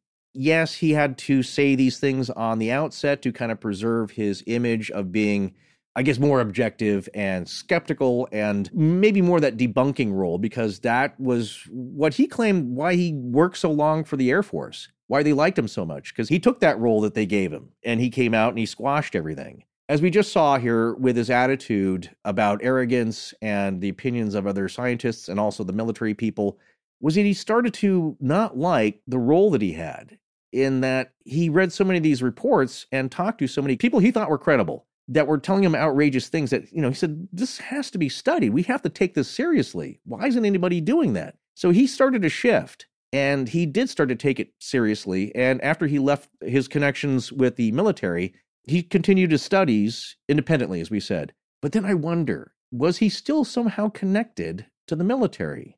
Because then if you listen to the interview, it's like, well, we don't know what his motives were really, in that he's trying to get in there. As I said earlier, he wants to insert himself into this story. That seems to be the vibe the family was getting. He wanted to be there with the ball, albeit it's representative. So he had a personal interest, but did he also still have a military connection? And I think maybe that's what Dr. Harder was picking up on. And I think Dr. James Harder wanted the family to be cautious around Hynek because, one, it might be a government thing of just taking advantage of them, but it also might be Hynek using it to propel his own career, to further his own interests. So I think he wanted to be cautious, and he was giving them advice like, yeah, he's okay, but just watch out for this guy. Nobody really knows what his relationship with the military still is or what his angle is underneath. So I think Dr. Hynek had a strong personal interest in this story and this object. It's a big find. It's a big get.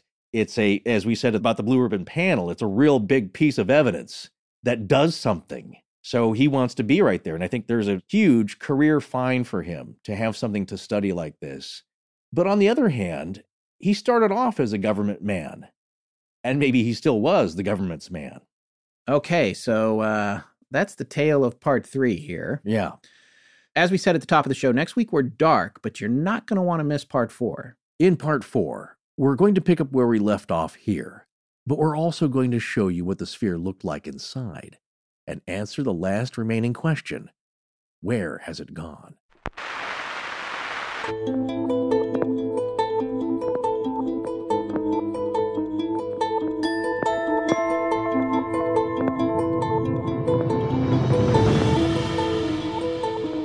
That's going to wrap up part 3 of our series on the Betz sphere. We're dark next week, but we'll be back the week after that with part 4. Please remember to support our sponsors. They help keep the show free and the lights on in Blanket Fortiana. Special thanks to John Bolin. And the name is Marcin, M-A-R-C-I-N. Hi, I'm Pia Helene Skagfjord. This is how to spell my name. M, little c, big C, O, Y.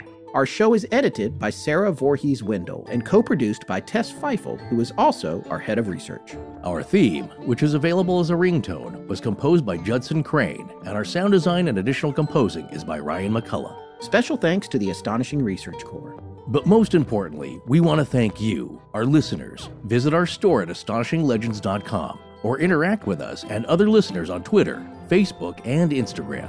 You can also support the show at patreon.com/astonishinglegends, where patrons have access to additional bonus content. No part of this show may be reproduced anywhere without permission.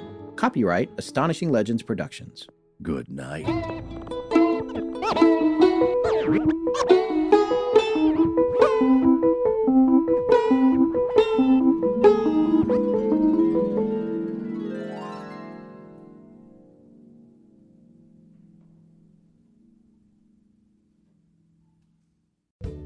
Your Total Wine & More store is ready to serve you with our always low prices on an incredible 8,000 wines and 2,500 beers.